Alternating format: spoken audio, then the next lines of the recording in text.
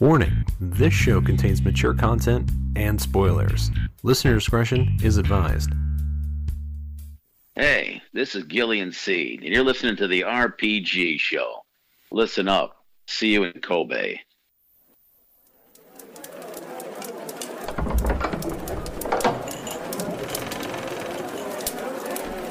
Greetings. Care for a story?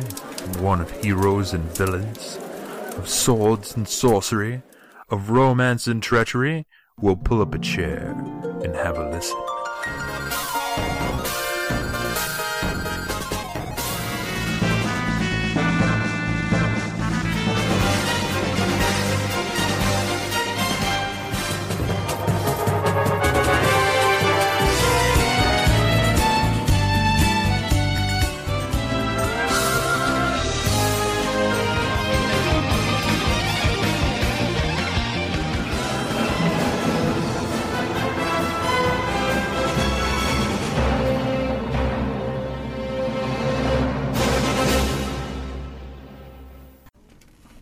And welcome to another episode of the RPG Show.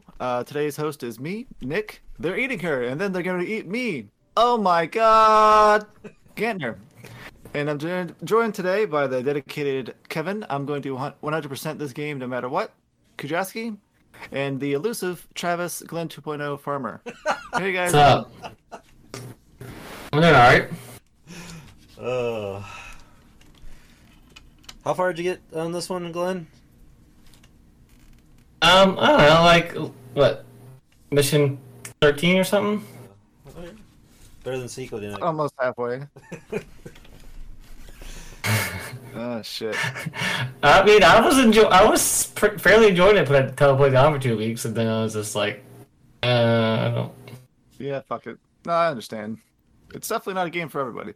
No, like... Well, the guy I was working with, he's somebody I don't really trust that much, and I can't, he's annoying, he won't leave me the fuck alone, so I couldn't really, like, just sit there and focus at work, play the game.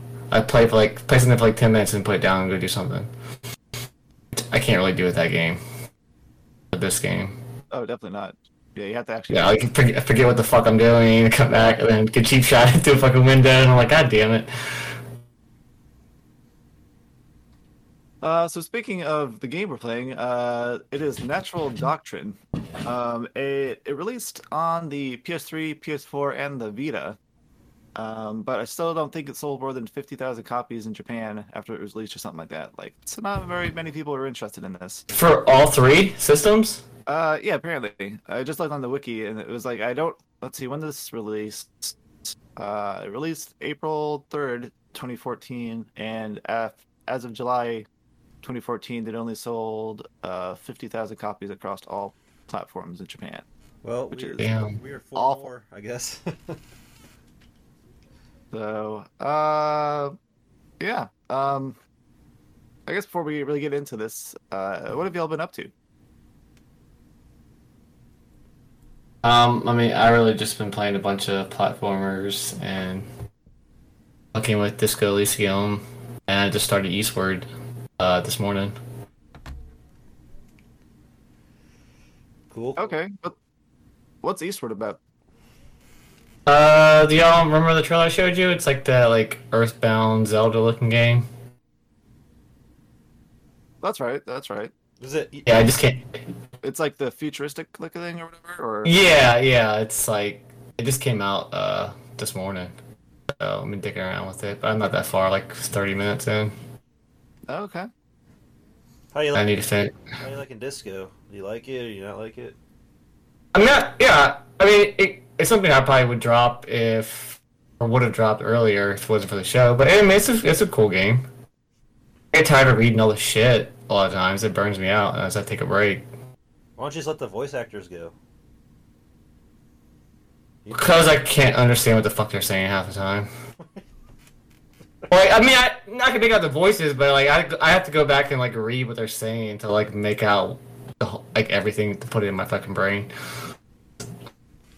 Gotcha. Sometimes they're just like rambling on. And I'm like, I mean, what the fuck are y'all even talking about? And I'm like, oh, okay, all right. Yeah, when they started explaining some dumb shit, I definitely skip some of that shit. Especially if it's like an annoying character that I don't really give two shits about. I'm just like, I don't. And then like, I'll start hitting circle and skipping it, and I'm like, God damn, they have so much to fucking say. There's no way in hell I was gonna read all that. Right. But it's a cool game. Yeah, that's basically what I've been doing since beating this one. Was I started this and then I did the Tales demo because I was like only an hour, just so I can get a feel for it. Yeah.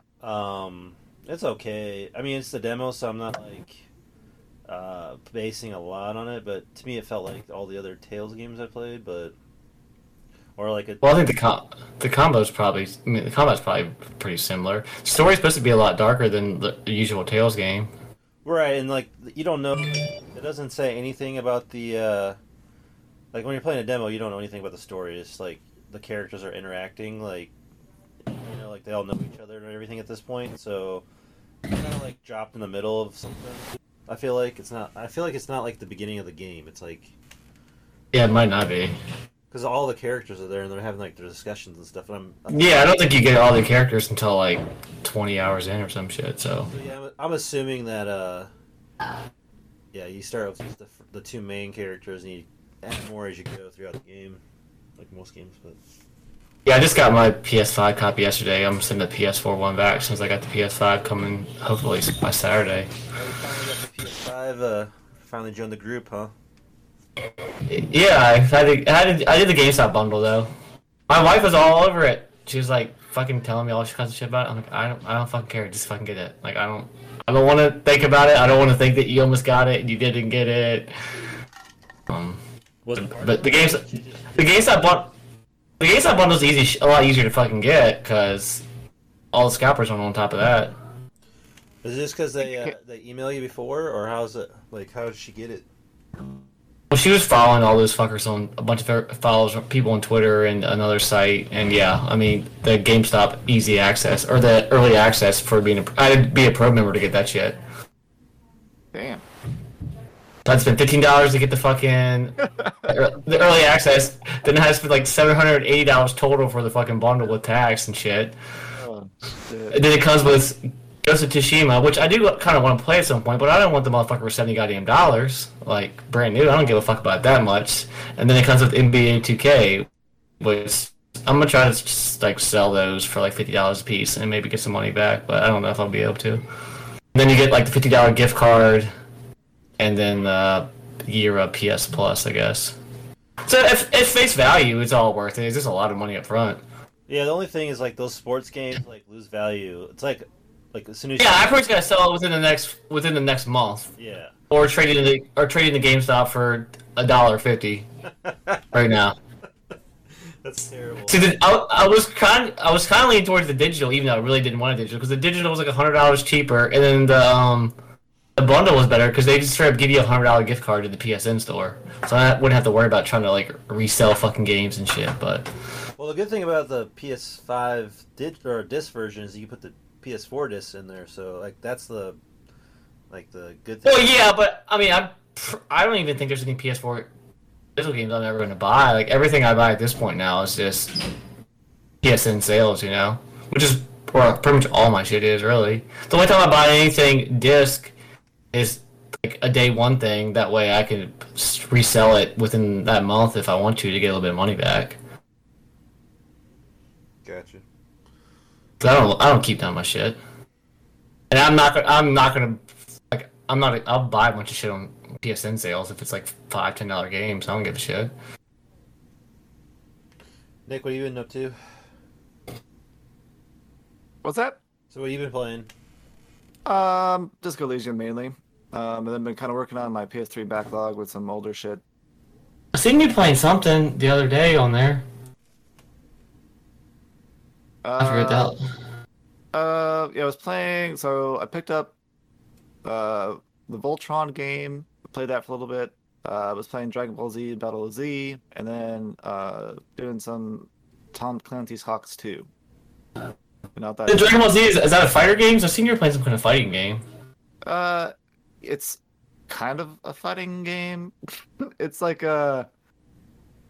So the Dragon Ball Z one, you like fly around in the air, and then you can run around on the ground and shit. And like it's a pretty much like an arena fighter, I guess, where you get loaded into a map, and you're typically fighting like 1 to 5 other characters, and you have your own team of characters you can pick.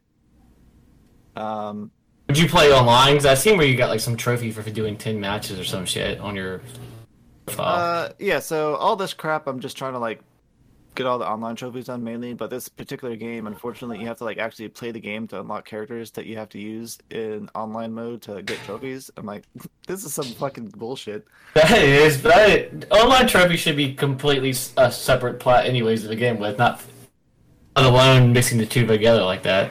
Exactly. Especially when they just don't have like a peer-to-peer thing set up and they have like some stupid online server that they take down after 3 years, and it's like, you guys are assholes. Yeah. Sometimes they take No, down nobody after, can play this a game. year. You're like, you don't even get a year sometimes on that shit. Yeah. It's fucked up.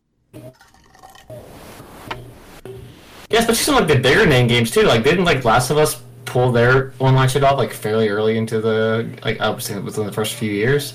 Yep. I mean, people love that shit, and Naughty Dog has the fucking money to keep putting it up there. Hmm. I guess they don't care.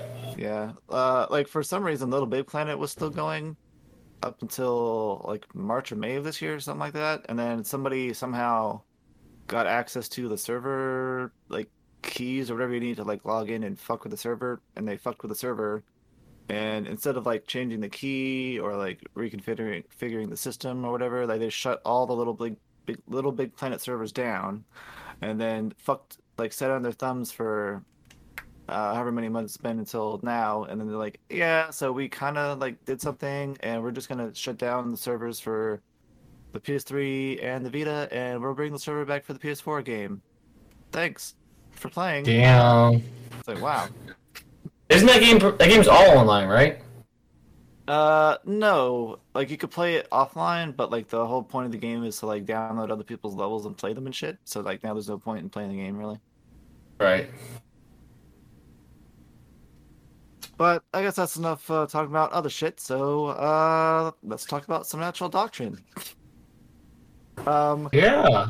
So I guess the premise of this game is the world is like a place where it's kind of like old school fantasy, like swords and sorcery, with humans fighting other races with magic and weapons and like territory disputes and whatever. And the only like fortress, I guess, like main like city for humanity is known as Feste, and they You don't use this know, as like the story doesn't like explain a lot. Just to be fair, it's like I feel like it's only partially being told. You know, they didn't like have a lot of depth to the world.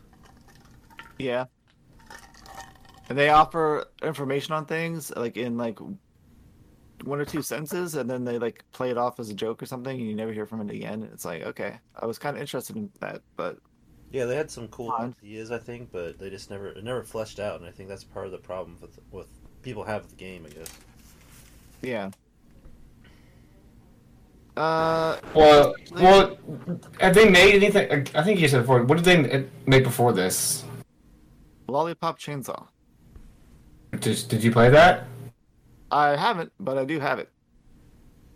Apparently, it's a fun might- game. It's like a arcadey, Yeah, I hear that people like it. so I assume they were trying to branch out into different things and see what they were good at. Because I think they've done a lot of stuff actually. Let's see here. So who is it? What's the name of the company? Kadokawa Games. Okay. I think they are like big on like they publish a lot of anime and stuff too or something. Oh, The company, but I don't know. Like I think it's just Kadokawa. I don't know. I presume it's not like their games branch publishes the anime and shit. So Oh, I assume they're like a big manga. umbrella.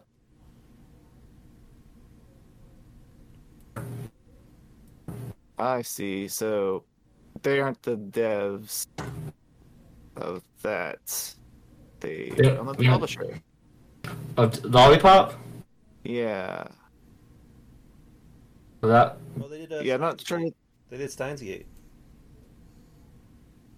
That's pretty good. The publishers or the devs? Published. Let's see, developers. No, they did it. So this is their in-house game, but they've published a bunch of other stuff. Is this their only in-house game? I'm looking. They're like, this got bad reviews. We just won't make any more shit. According to the Wikipedia, there's like games I've never heard of. EB Core and Amagami, Earthseeker, Sora no Otsumano Forte, Dreamy Season, Kantai Collection, then it's Natural Doctrine, Demon Gaze, and Killer is Dead. That's it. So there are not too many more games after this one. But it says they're a publisher of Lunar and Lunar 2, so that's pretty good. What's the difference? I guess what's the difference between publishing and developing? Like, so developing is like the people that actually make it, and then the publisher is like they do all the marketing and getting the disc to like. And basically own the rights to the shit. Yeah, like they're like, we'll put your product out to market for you, but you lose your IP. It's ours now. Yeah, kind of like with like Kojima Productions made the last couple Metal Gear games, but he really didn't own shit. Gotcha. All right. Yep. So I guess we'll get into the gameplay. I guess if you're new here, I don't know why you're starting with this episode, but thanks. There's like we're forget like a bunch of people that hit on this because no one's ever talked about this game. Maybe they're like, oh, hey, somebody's talking about this fucking game. No, it's gonna Let's be like do it. one other person that played this game is gonna listen to this. Like, oh my god, a podcast on Natural Doctrine, the only one.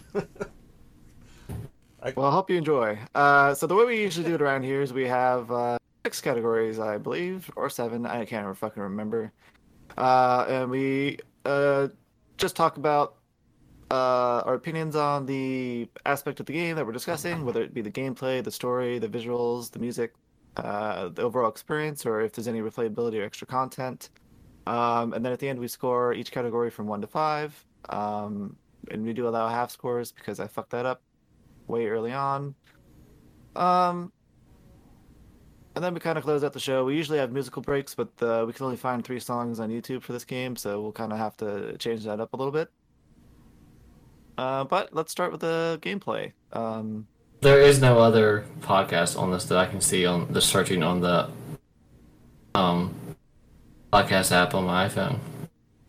That talks about Natural Doctrine? Yeah, I don't see. I don't see one other thing on Natural Doctrine. Hell yeah! Finally, nobody else has done before. Breaking new ground. Pioneers.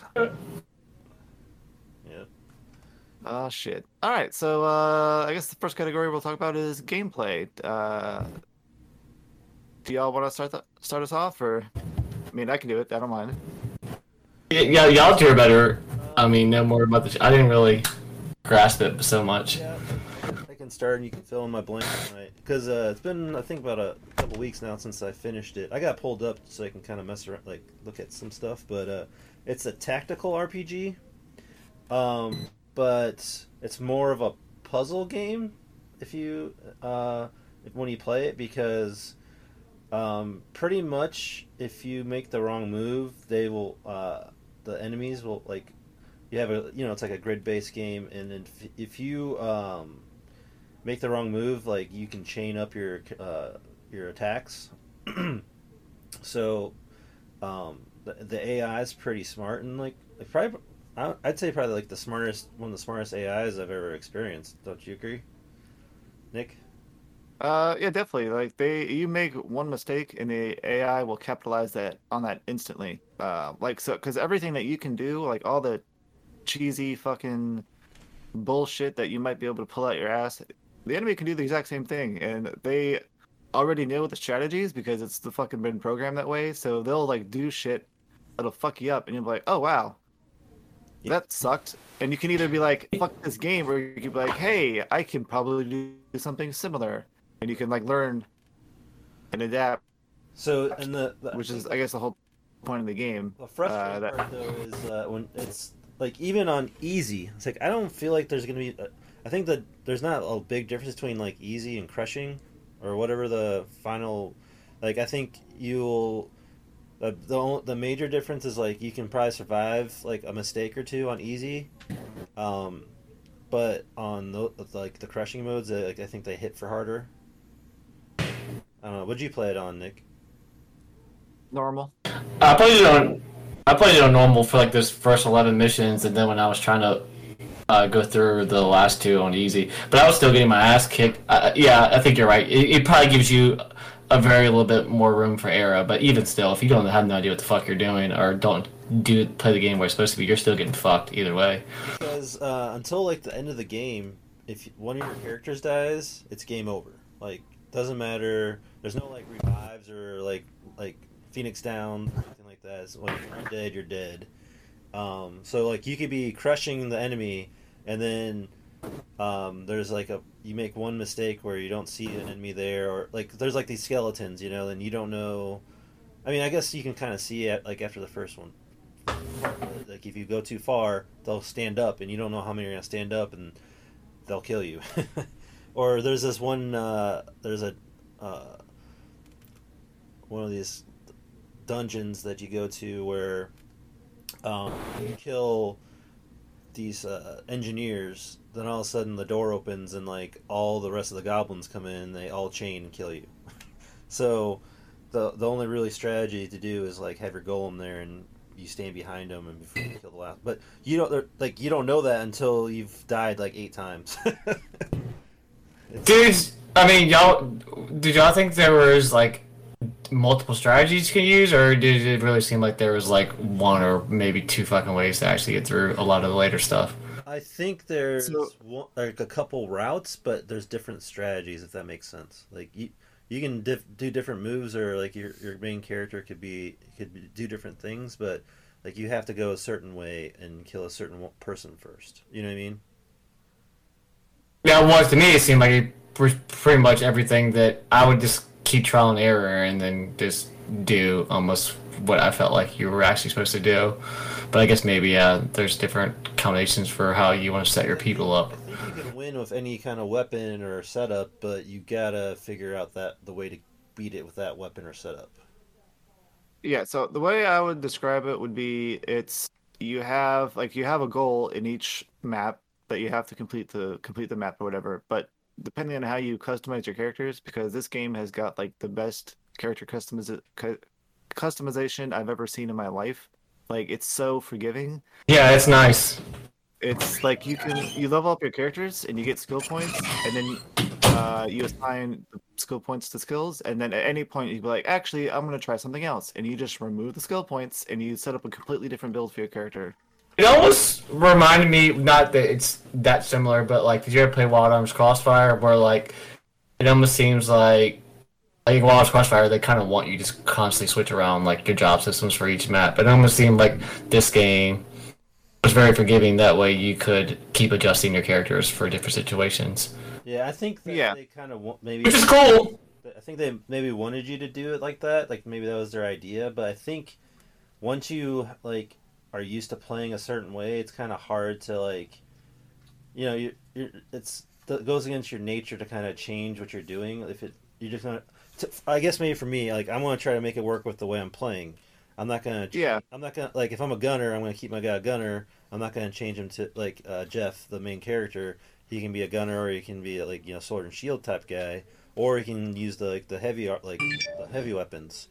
But I use them as a gunner because I read online the only way to beat the game and not want to murder someone is to use the gun. So I did that. But yeah, you can have Jeff use sword and shield, and maybe there's ways to do it that way too.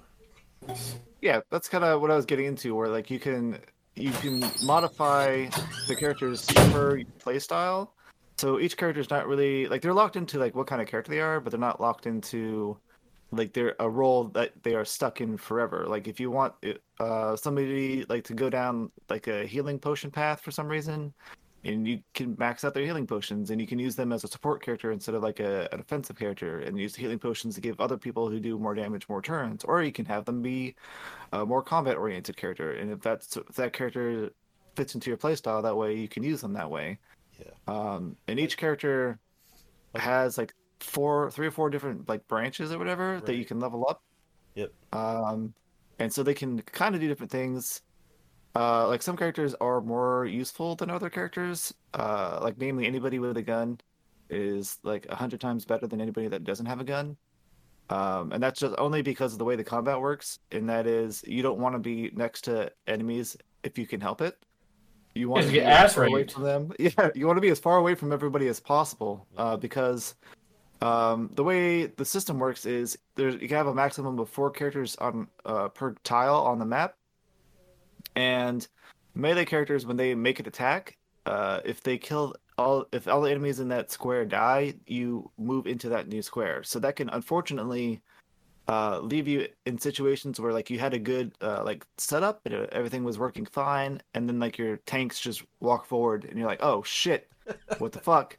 And now they're like in range of ranged characters that they weren't in range of before, or like your formation got fucked up, and some melee units come over and attack your like gunners who can't counterattack because you can only counterattack with ranged weapons at range. You can only counterattack melee weapons in melee. So there's lots of like stipulations to what you can do, and you have to like actively be thinking like almost like 4D chess, like 3 steps ahead in another dimension, and be like, okay, if this happens, will my characters be prepared for this? Because it's like it almost requires you to have an understanding of how each enemy can move and how each enemy can act.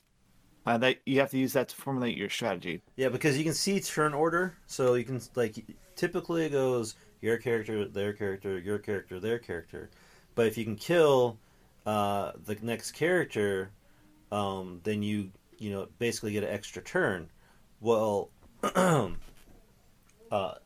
then there's a little bit more depth into that. But basically, that's what you're trying to do in the beginning is like kill the lead character. But as you get towards the end of the game, like the first guy that acts is like all the way in the back. You can't reach him. So it's like at that point you gotta change your strategy to your glow. I thought I was having that problem even like where I was at, where I'm like, okay, here's fucking G, but goddamn, this motherfucker's behind like 6 or 7 fucking people. Like basically, what like right where you stopped, that's like where that basically just happens for the rest of the game. And you have basically like your strategy turns into the golem is like your brick wall, and you wait for them to get close to him, and then you can take out then you take out the lead guy. You keep your golem healed and kind of just work off that. I just could not focus enough to figure out why I kept fucking dying. I was just like put my controller down for a second and look at my phone and then look up and I'm like, oh, alright, well, fucking game over, I guess. Yeah, there's a point in the game, a couple points in the game where you change the golem from like heavy defense to heavy attack, like when you have unlimited magic. Also, that's another like kind of aspect of gameplay. Like magic is based on like what's the thing called? Like some kind of rocks or like Pluton.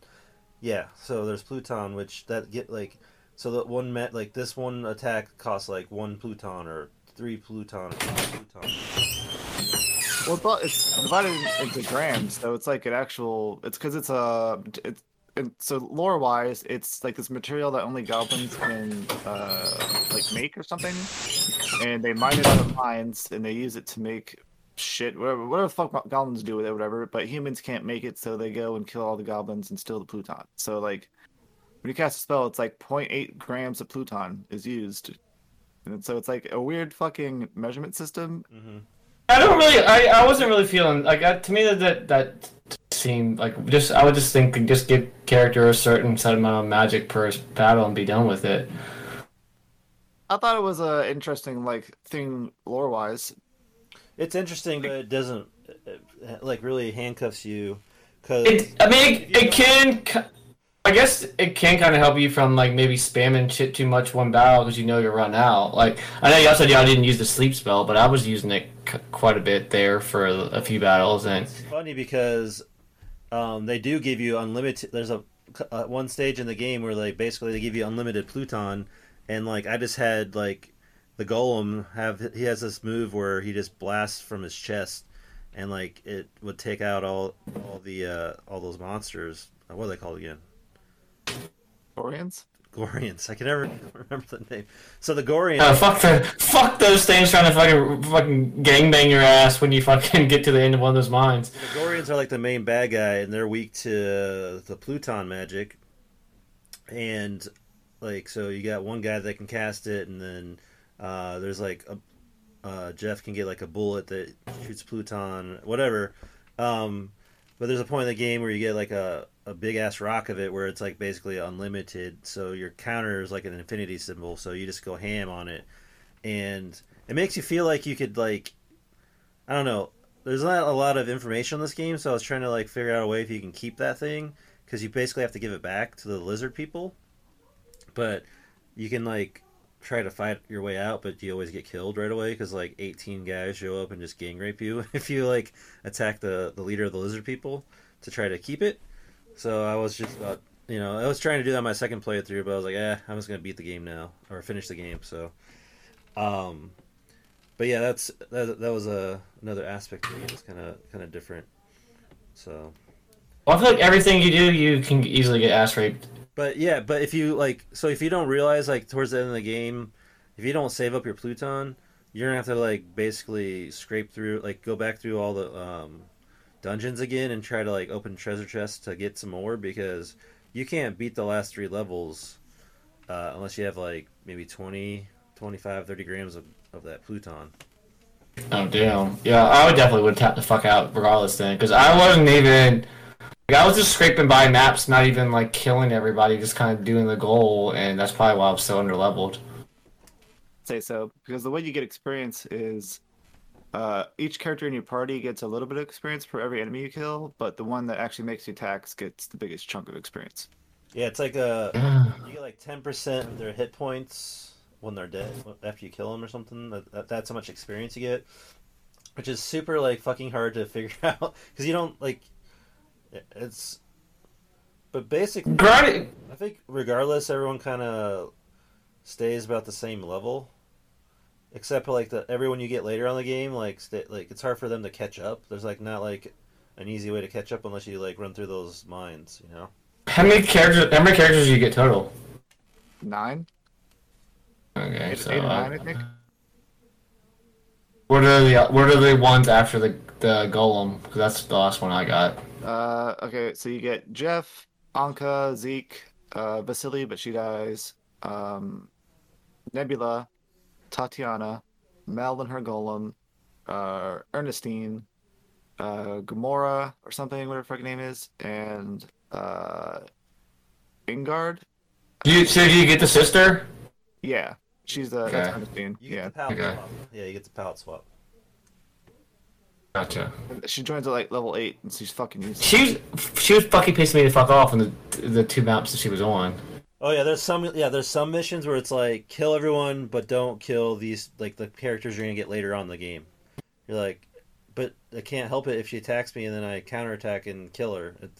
Man, like, Was she the one where she's like chasing you down in the mine or whatever? So I didn't know that you had to put just one person on the escape tile. So I was like, I must have died like 10 times on this fucking map because I was trying to set everything up to where everybody could make a move on the map at the end, and did not realize once I got one person on there like the last time, like, oh fuck, I could have done this so much easier. Like, because in order to like escape a dungeon, a lot of times when you're done with it, you have to have everybody on the tile to leave. yeah, that's an annoying part of the game where most of the time, you have to have all your characters on the exit tile to leave the map, and sometimes like everyone's all at the other end of the dungeon. Yeah, it's like, aggravating, and you're like trying to find treasure chests, and like when you're searching around, it's like, God. I feel like if they would just spend a lot more time on some of that shit, trying to like, it probably would have been received really good.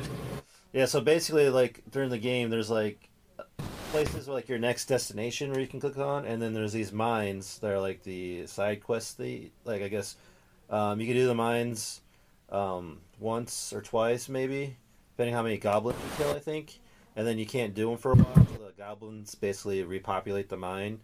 but I think there's like 5 mines by the end of the towards the end of the game, and you can pretty much just cycle through them if you want to gain extra XP or whatever. It's no, I did like the first 3 mines, I think, but I don't even know if I got all the treasures in all of them because I always did this dumb shit where like I would leave the chest in the middle and then like try to go towards the end to kind of scope everything out because I didn't want to waste my time collecting chests before a checkpoint. And well, then I'd always get towards the end, things would get pissed off, chase me out, and then I wouldn't have enough fucking time to get the chest when I'm trying to escape. And I'm like, God damn it, now I gotta start all the way over. Yeah, basically you just gotta plan on killing everything. That's the only way to go. Well, I would do that, but then I wouldn't get... Like, I wanted to get my treasure chest before a checkpoint. That way, I wasn't getting the chest and then trying to figure out, like, the next section of the map, if that makes sense. Like, wasting time, you know? But Yeah, it's just, it never... It's like you wasted more time by not getting the chest, because then you have to do the whole map. Yeah, well, then I would just get pissed off and leave the mine and just not do it anymore. Like, fuck it, I'll come back and get those items later. Because you were saying the items in the beginning didn't really matter as much anyways.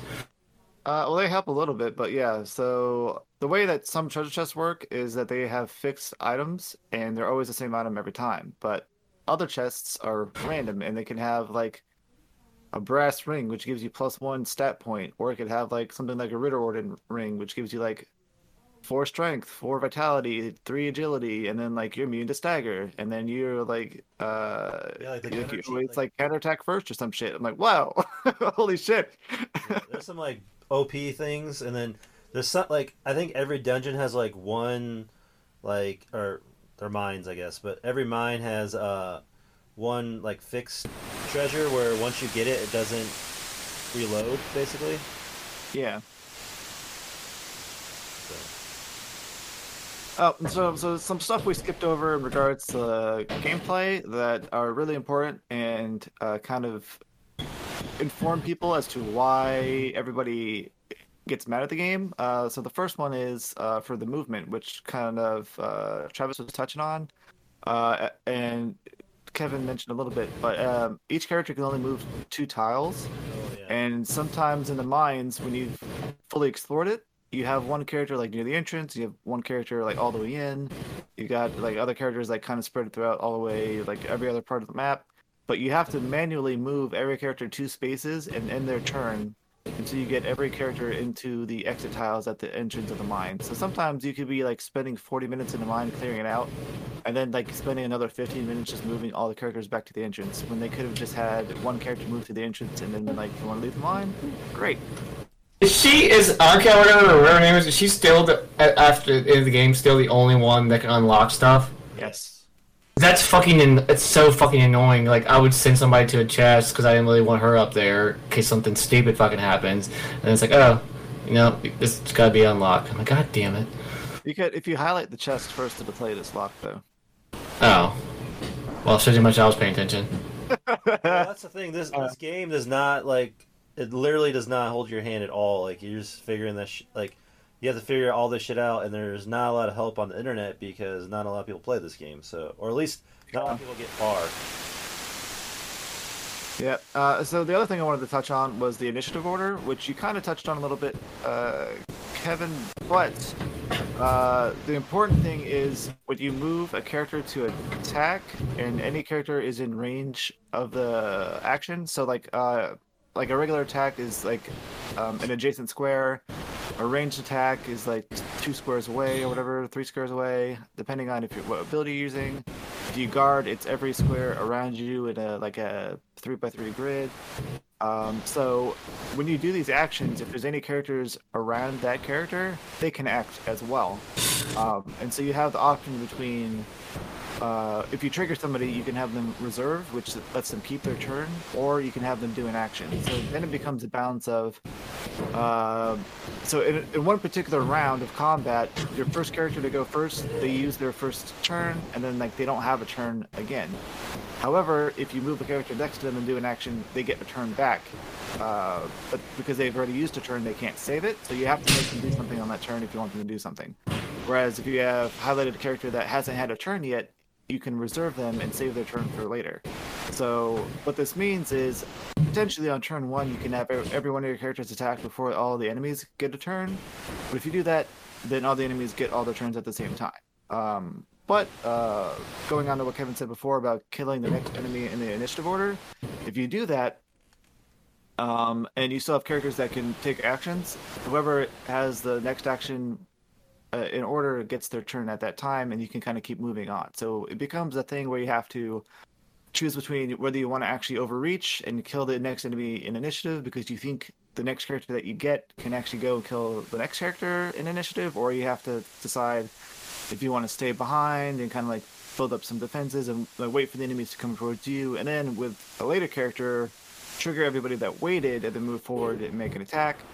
And this really is important because this is all stuff the enemy can do too. So they can move toward you and not do anything, and then like you overreach, and then they're like, okay, well, I'm going to attack with everybody now, and then you get fucked. Like you have like 20 goblins attacking one character. So once you learn the system, it becomes like a fine balance of knowing when you are able to overreach and when you can't, and who can do what.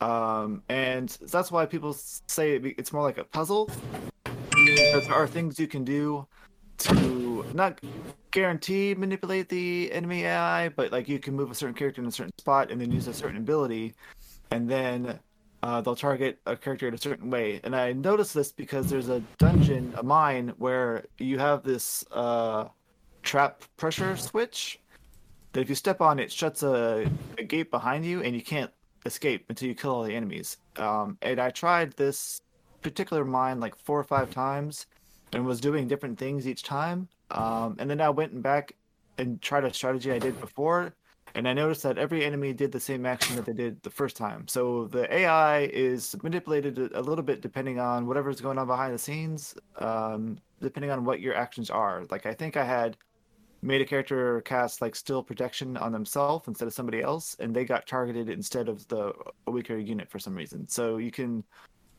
learn kind of what the enemies get aggro for and manipulate that somehow, but it's not like a fine science. It's more like a try a bunch of shit, see what things do if you haven't succeeded before, and then it'll kind of like you can build up on that and hopefully keep playing the game. So it's a lot of going on in this particular game, but I enjoyed it immensely. So yeah, I mean, like you're saying, and I was saying, it becomes less of a strategy because you can't really make mistakes and survive, but you just gotta figure the right path or the right order, because you learn, like my second playthrough, I basically learned like whoever, like, don't waste like other characters like initiative, you know what I mean? So like if that's the first one and then Zeke was the second one, you don't like use Zeke's initiative until it's initiative, you know what I mean? man, what the hell's Travis doing? Shit. I don't know, there's a lot of background noise. Door slamming, all kinds of shit going on. God damn. Oh yeah, like I understand what you mean. I learned that I think halfway through my first playthrough, where I was like, okay, I need to actually Save all the save my character's turns and then use them smartly, not just like rush everybody forward and then get fucked. Yeah. There's one more thing we got to talk about, and that's linking. So that's if you look a review on the internet, more than likely you'll see a screenshot with a bunch of characters and then the lines connecting all the characters, and then there'll usually be like something under the picture being like, I don't know what the fuck's going on. There's too much information. Look at this. Some of the text is upside down. This is fucking stupid. It's not that stupid. It's not that hard to understand. So what that is when you have all your characters acting on the same turn, like an initiative turn, and they are in like the same square if they're melee, or if they're different squares but they're all targeting the same enemy. They do what's called a link attack, and that depending on your distance from each other. So like you have your melee character right up in the enemy's face, and you have your ranged character as farthest back as you possibly can get them in the second square, and they're both targeting the same enemy. They'll link, and because of the distance, you get a greater like percentage increase on certain stats, whether that be like damage or accuracy or crit chance. So when you're using your characters in tandem, you have to also like think about their position on the map. Like it's not just enough to have a character in one square attacking a monster and the character in another square attacking a monster. You have to figure out what's the most optimal position for them to be in that square to get the biggest boost to damage. Because more often than not, you really need it, especially for certain bosses. Like you have to have your characters positioned very well. So when you get a lot of accuracy, a lot of damage, a lot of crit boosts, and you just knock the monster out without giving it a chance to counterattack. Yeah. It's really, really complicated, but what that makes it very satisfying once you figure out how to win. So like that's kind of like the give and take of this game. Like yeah, you'll get really, really frustrated, but then once you figure out the strategy, it's like, oh, I did that. You know what I mean? You feel proud that you figured it out. So, did you mention the percentages and stuff for the attacks? I was fucking with. Okay, Yeah. all right. My son was making a bunch of noise. I was trying to calm him down. Kind of, yeah. You hit on that where it's like towards the end of the game, you can get your stats up enough where your gun attacks will always be 100%, whereas in the beginning of the game, it's more like 80. So. Yeah, it depends on. Well, that was kind of frustrating me, which just also happens in Fire Emblem and stuff like that. In games where you set up everything kind of perfect, and then like fucking a couple wrong fucking things. Just especially in this game, if you try to go all out, like you were saying, overreach, if you think you got it, and then one fucking shot misses, and then everything goes to shit. Yeah, if you miss one shot, sometimes that one little thing messes up your whole dynamic, and you don't kill them all, or he stays alive. Then his turn's next, and then he links all his guys and kills you. I mean, to be fair, this game does have checkpoints, so there is that at times. But they don't tell you when you have a checkpoint, though. Yeah, you die, and you're like, oh, by the way, there's a checkpoint. You're like, oh, I wonder how far back that is. Okay. Yeah, it's usually about halfway. Yeah. There's also the whole percentage thing early on that taught me while I was playing the game to overcommit, I guess. Like try to go for overkill as much as possible, even if it doesn't make sense, because like strategic wise, like because those times where I missed and I got fucked, I was like, I would rather do like 1,000 damage to this goblin than miss it and then have one of my characters die. Yeah, so as long as you kill the lead goblin or lead monster, I felt like the rest was like kind of gravy after that. So if you kill two, great. But if you kill one, then you at least you stole the initiative for the next turn. And if you just kind of like I was saying, use Jeff and then you use Zeke and then the next character after that, you can still keep reusing them and not use up your initiative. And no one probably knows what will know what I'm talking about unless you play the game. Yeah, it's really, really hard to explain unless you're seeing it happen. Because I mean, it takes like half the game to understand what you're doing in the first place, anyways. So to explain it, it's just like really, really hard. Yeah. So. Oh, there's also another combat benefit thing we forgot to talk about. When you're making attacks, if you kill an enemy, your attacks don't stop. If there's still enemies in the available to be hit in that square, your characters will keep attacking them. So you can. Well, most of the time, some weapons will stop. Yeah, mainly the heavy weapons. Yeah. Right. So the heavy I never used these. Did you bring up about how like with the gunners will kind of like shoot on people and they kind of walk up on you too, so they kind of counterattack pretty? Yeah, kind of. I think if gunners in range and you're getting attacked, your gunners will shoot first. I think. Yeah, gunners are just they just seem pretty OP from the bit I played. They will give cover fire, but only if not excuse me, using a heavy weapon. So like. Tatiana can use a heavy weapon, and Jeff can use a heavy weapon, but if they have those equipped, they don't do covering fire. Yeah. Unfortunately. I guess it's like a balance thing because it's too strong or whatever, but a good strategy you can... So you're saying heavy weapons don't do cover fire, only your regular guns? Yeah, so if it's like a cannon or like the orc gun or whatever the fuck it is, like... Never got it. The Sky God gun at the end of the game doesn't do cover fire either, if that's the weapon you pick. Yeah. So I don't. You get that gun axe from the orcs from that orc stage, and that thing was like the best weapon until you get that sky gun, because that sky gunner's gun or whatever it's called goes through all the enemies. Like you can shoot through them, so it's pretty OP. It also has range 3 base, Yeah, whereas normal guns only have range 2 base.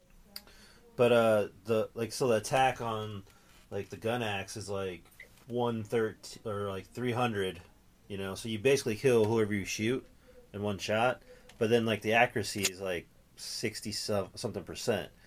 But throughout the game you can get that up to probably like 85, from leveling up, or I think it was like 90 before the so most of the time you'll, like 9 times out of 10, you'll kill the guy.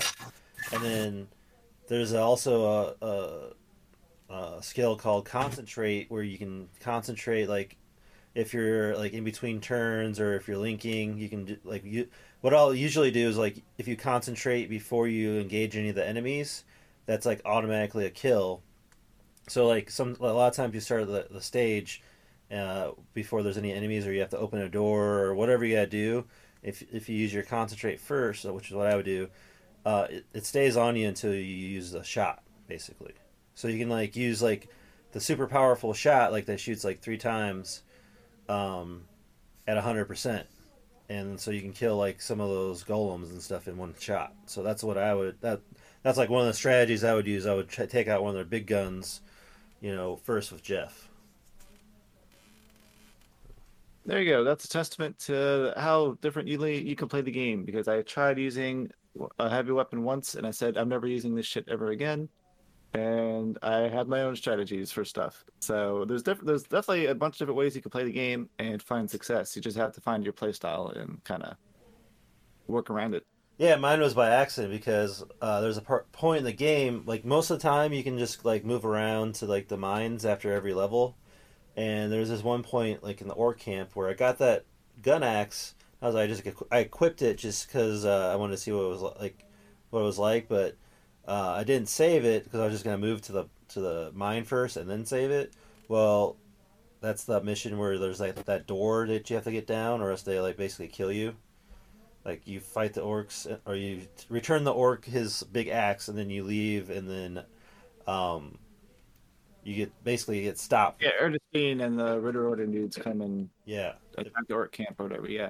So yeah, they surprise attack you, and if you so I had to figure out how to use the gun to beat it because I didn't save before it, and I was like, I don't want to fucking do the mission before that over again. So where you have to get that axe back and the that one sucked. Oh yeah, my second playthrough on that one, I went and killed all the orcs in that dungeon. Oh, you didn't do that the first time? Huh? You didn't do that the first time? No, the first time I like avoided both those rooms, and I didn't step on the pressure plates, and oh, okay. And I ran up to the top. I got to the top, and then I just ran out. That's what I did. I was like, I didn't want to keep, like, for whatever reason, I didn't want to fight anybody more than I had to. I was just trying to like scrape by each map, but sooner or later you're gonna hit a fucking wall, I guess, if you don't fucking kill anything. Yeah, I'm pretty stubborn, because as soon as I stepped on the trap the first time and saw those orcs, I'm like, fuck yeah, all right, how am I gonna beat this? And so I spent like an hour and a half formulating a strategy. That my first playthrough, I ended up using that room on the right. If you clear the room on the right out first, none of the other door doesn't open. Right. And I use that as kind of like my like funneling thing. It doesn't open till you open the chest. That's what I learned too. Yeah. Okay. Yeah. So I use that as like my funneling area, and I waited for all the enemies to come in, and I killed them like one by one as they entered the room, and that kind of worked for me. But then my second playthrough, I was like, man, fuck that. And I stepped on the trap deliberately, and I just let them come to like Jeff, who I think had just blocking right at the entrance. And Tatiana and Nebula just like nuked everybody. And I was like, wow, this is so much easier. Well, see, what I did is I cleared the right room first. And then I didn't open the treasure chest, and then I opened the door, and I like bum rushed them. I had everyone outside the door, and I opened the door, and then like kind of pincer attacked them that way. So as soon as so it was like, it took me a couple tries, but I figured it out. Yeah. I think that's uh, like the stories we have for these different stages, and we can remember them so vividly. Like that's kind of like the one of the I think good things about this game. Like I feel like satisfied. I don't feel like I wasted my time. You know, like even though some like I would get frustrated, like I felt like it was worth it to me in the end because it felt so Oh, for good sure. once you figured it out. Because then I was like, I was talking to you about some of this stuff, and you're like, no, I did totally different. And I'm like, that's so cool. Like, it feels like there's only one way to beat it, but it's only one way for you to beat it. You know what I mean? Like, there's different strategies and different combinations you can do to get to that same victory. Exactly. So, I think that's why I came away from this being like, this is probably one of my favorite games I've ever played. I know it's not like a good game, but yeah. it's a game for, I guess, people like me, and then maybe people like you, maybe people that not like Travis who have ADHD and shit, you can't focus, but like people who can like who are able to sit down and like really get into trying to like get a strategy going and eventually like power through sometimes a stage and get that victory and be like, fuck yeah, I earned that. Like it felt really good. Yeah, I mean, I like stuff like Fire Emblem where it's pretty fucking hard, you know, like really hard at times. The AI is very intelligent, but that game is also like the basics are simple. You just gotta know what the fuck you're doing and don't make dumb mistakes. It's not like you have to learn the fucking game really. Like it's paper rock scissors kind of fucking thing. No, I definitely can agree with that. This is a very unique game. I don't think there's anything like this out there. Not that I've played. Now, of course, I haven't played too many strategy RPGs in the last 10 years that are more modern, but Yeah. I think people are saying the closest thing is XCOM, but I've never played XCOM. I And played XCOM and not. I think it's actually a pretty good game, but I don't like the base building shit, so I stopped playing it. I gotcha. Hmm. There is that fucking is it like Mutant Zero? You know what I'm talking Oh about? yeah, like Eden Mutant Zero or some shit. Yeah, with like Yeah, that game looks like it's kind of like a cross between the strategy and real time kind of thing. That I always kind of want to play it, but I haven't got to it yet. okay, maybe we'll do it for the show one time. So. All right. Well, I guess we talked long enough about gameplay. But it's like the core. It's gonna be the core of the discussion here. So, I guess we'll do our likes and dislikes. As I'll start off, I liked how I guess I've already pretty much talked about this, but how like you have to actually think about what the fuck you're doing, and how crippling. Well, this is like I like and a dislike how crippling a mistake can be because it's really punishing and it'll really teach you the mechanics of the game. Like, oh fuck, I should not have done that. That was a really dumb idea. I'll never do that again, kind of thing. Which really, I guess, reflects on like how the human psyche works, where you're more likely to remember bad things. Like I think they say the best way to learn something is to learn how to do it wrong. That way you know what's not to do. And for me, like this really reinforced like learn how to play the game, or you're not gonna be able to play the game. And so I guess some sick twisted part of me just loved that. I was like, oh man, this is really tickling my pickle, man. Um, and I liked how there was a variety of builds for the characters, and each character kind of had a different niche they could have. Like Anka, you can build her so that she can pretty much give everybody on the map a free turn. And she has different power ups that can do that. Like you can raise everybody's attack, raise everybody's defense. Just the most powerful OP one is just give everybody another fucking turn. And like you can have like Zeke built for like just destroying every unit in one like tile, or you can have him built to like just really obliterate one specific unit. And it's all like all the different things you can do, all the characters I thought was pretty awesome. For things I disliked, I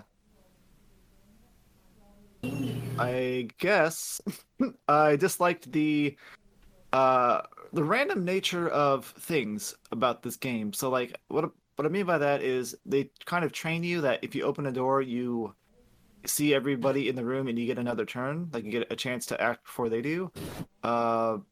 And then sometimes like you move along the map and enemies will spawn, and you still get another turn. And then sometimes they're just like, actually, go fuck yourself. Like you open the door and you get attacked, or you walk along the map and your turn suddenly stops and the enemies go. And I'm like, man, could you be more more like in line with your design philosophy and like stick to one thing? Or sometimes it's like, and this doesn't happen until like later in the game, where enemies will keep coming until you kill a certain other enemy. So it's like you can be taking out these Gorians, and then unless you take out the biggest Gorian first, all the other ones keep like showing back up. You're like, fuck. Like when you're doing the Dragon Boneyard thing, and you're like, what the fuck is going on? All these guys keep coming back, and because like there's this like, I can't remember what it is, like the big tank one, like, the Dreadnought. Dreadnought has like 1,200 hit points. You're like, oh man, I will get all the other ones first and try to get everyone to take. Nope, you gotta take the Dreadnought out.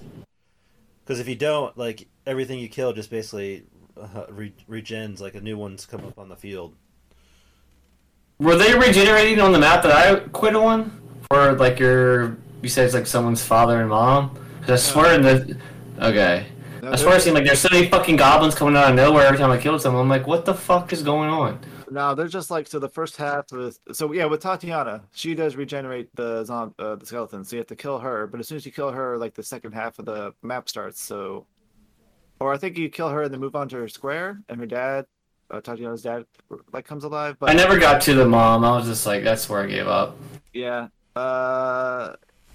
Yeah, as soon as you kill the mom, the skeletons stop coming. So I think for that, I usually just like took Jeff out front and killed her first, and then just dealt with the consequences. Because I was like, oh, okay, yeah. I would spend like a bunch of turns trying to kill these motherfuckers. Then I'm like, why, why can't I kill them all? Like, what the fuck is going on? I thought maybe you just had to keep killing them, but I guess you could if you wanted to grind some experience. well, I'll just get annoyed because I'll be there, and all of a sudden I like get shot through the fucking little window area by one of my weak perk people, and I'm like, God damn it, they're... Yeah. There's some stuff that's bullshit in this. Yep. There's bullshit in there. I mean, if I was paying more attention, or able to, really at work, then I probably would have got more into it, because I did like it at the beginning, despite the cheap bullshit. Alright. Well, I'm kind of done with my likes and dislikes, so somebody else can go. What's your grade? Oh, gameplay, I'll give it a 4. Cool. I kind of agree with like what you're saying, and like kind of what I already said earlier. Like, I like how the satisfaction you get once you complete a map and figure it out. Like, to me, that felt really good. Like, I mean, you could look up different strategies on the internet, but I feel like they don't help you out because, like how I was saying earlier, like, it gives you an idea of what to do or what to look out for, or like maybe the traps, but it doesn't, like, and one of them's like really written really poorly. Like, English was not their first language or something, but you gotta figure out how to do it on your own. Like, there's like, because you have your own certain style gameplay. You go watch the video and you're like, I don't know how they did that. Like, I don't know how they just did that, because I don't use my characters that way. So like, the one I did learn, like, you have to kill this guy. He has like 9,999 hit points, and basically you have to turn your golem into like an attacker, because usually you use him for defense. Well, there's a lot, like the first row of his skill tree, like, he can get his attack up plus like 15 or something like that, and then you can just destroy this guy like with 2 hits, like 2 turns. You can beat this guy real quick. But other than that, like, all the maps you gotta kind of just figure out. So like, I love that feel of satisfaction, but it's also kind of a dislike too, because it's some of the kills are really cheap. Like, you just basically, you're stepping into the unknown, and you basically, the first run through the dungeon, or the first run through, it's like, you know, whatever that hour was, you're not gonna get back, because you gotta start over from the beginning again, or whatever you gotta do. Start over from this checkpoint to figure it out. So I guess it's kind of a like and a dislike, but more like to me. If you can get past that, then I think you'll like this game. But if you can't, if you get really frustrated, like, you know, Travis, I don't think a lot of people, like, that's why a lot of people don't play this game. So But yeah, like we were saying earlier, also like the how the skill tree is like you can literally remove and add as you want. So if you're like getting your ass kicked and you feel like you need more healing, you can like add more potions into your skill tree and take like other things that you don't need. Because like towards the end, I'm like, well, I don't need dexterity for this guy, so I'll take all the dexterity off and use it for more potions or whatever. So you can kind of strategize, and it's like really adaptable. So that's really really good. Let's see, I guess one of my main dislikes is how you can only move 2 squares. I felt like they should change it so like after you clear the dungeon, they should just like automatically take you out. Something like more up to date, like life. Was it ease of life or whatever you want to call it? Like quality of life improvements they could. Quality of life, yeah. Like the quality of life stuff, they could have made a little bit less annoying. But overall, I agree with that, but there's just one thing they love to fucking add extra shit at the end of the mines and shit sometimes, so they can't just like let you leave because you have to like walk your way back to the entrance, and then they're like, "Oh yeah, by the way, here's a bunch of Gorians and shit." And you're like, "God fucking damn it!" So like, I get why they didn't just do that, but I don't see why they also couldn't just like have like one person go to the exit point and then let your whole party leave or something like that's like a midway. Yeah, midpoint, yeah. And I'm sure if like this game would have took off, I'm sure that would have been like an update or something. But I think what year did this game come out? Is it PC 2014, I think. Was it a PS3 basically game? Yeah, I think so. And then they ported it to PS4 later. Yeah, and it's a Vita game. I think at that time it was more. It would have been harder to do, but I don't know. Like, I think this is definitely something they could make into a very, very good thing. But that's never gonna happen. someone could use this like someone could have like the same kind of game play. You know what I mean? Like use this as a jumping off point and make a different game, but kind of like the same kind of ideas. But yeah, I'm gonna give it a 4. I really enjoyed playing the game.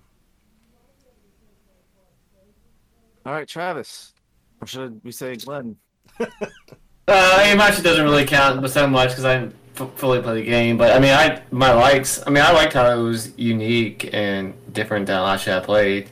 And when I was able to focus before I put it down for 2 weeks, I was pretty into it, and the satisfaction of clearing a map was kind of like that Dark Souls feel when you beat a boss. So I was into it. It's just once I had to work with that same fucker at work, and then summer here with the kids, like I just can't focus for a long period of time. It's easier for me to just pick up the fucking Switch and play indie or play one of my platformers on an emulator and just pick it up for 10 minutes, beat a stage, and walk away. I just can't get motivated to keep playing it. That's not the game's fault though. No, that makes sense. Things I didn't like, but like y'all were saying, like the stupid shit, the bullshit that they want to constantly pull, like it gets fucking old after a while. And the exiting map took forever. And the likes, I like you were saying before with the customization of the people. I mean, that's cool. I didn't really get to get too far in it, but I mean, I appreciate how they give you a lot of room to fuck with stuff. Well, it's also I like I guess with the skills, like you can see everything at the beginning, so you can kind of like see what you want to build towards. So it's not like, oh, I put a point in the wrong fucking thing and now I'm stuck with it. Some games do that. I hate that shit. Most games do that, or you towards like later on you have to pay out a bunch of money or give up this huge thing to respec your character, and it's just like I get it for some games, but it's nice when games don't do it. They kind of do that in this one though. When Nebula gets his druid hat, like he gets a whole nother fucking like 10 like extra skill slot things or whatever. But like you're not fucked because you can just undo any skill points you already used, and you're like, oh cool, let me try these new spells out. Oh, you mean when Nebula actually becomes useful? Yeah, because he has that one skill, like basically, your shot, like instead of shooting 5 times, you shoot 10 times. What's that skill called? Hold on, look it up. It's like Pluton Barrage or something. No, Haste Sigil. It's Haste Sigil. Oh, okay. So you cast Haste Sigil on your gunners, and they basically like shoot the double amount. So like that Godkin was shooting 10. I was shooting 10 shots with it.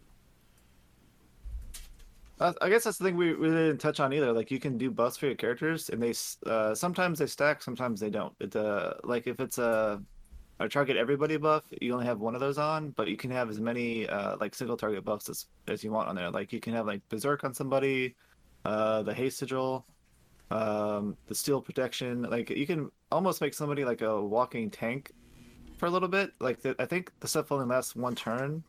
Like when it's that person's turn again, like all the buffs they casted like disappear. But from that point on, like if you can get that person that you buffed like turns and turns and turns, they'll just start like clearing the map out. Yep. So lots of strategy you can do. But anyway, you want to keep talking, Travis? No, I mean pretty much. I give it a 3.5. I mean, I'm not gonna knock the game for my personal situation where I couldn't concentrate, and I'm not gonna knock them for thinking outside the box, even though some shit didn't really work out that well. They could just made a typical bullshit, like mercenary wings or some stupid shit to me, which seems boring as fuck. So, all right, I give them credit for trying. Okay, so that took a while, but our first section's done, so we're going to do the first musical break. As is tradition now, it'll be the main theme of the game, partly because that's one of the only songs we could find. But this would have been the one anyway. So we will categorize this as Brent's pick. It's the main theme. Presumably, it's what you hear at the main menu, so...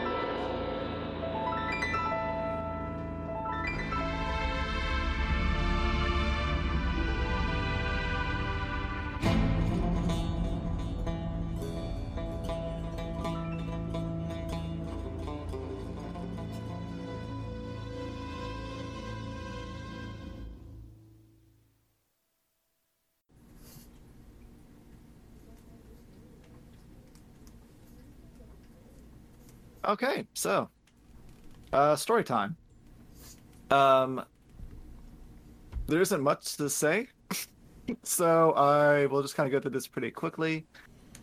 So essentially, the start of the game is you, Vasily, so you as in Jeff, Vasily, and your instructor boss guy named Zeke are just like fighting some goblins in some abandoned ruins, and this serves as like a tutorial. They kind of teach you how to play the game.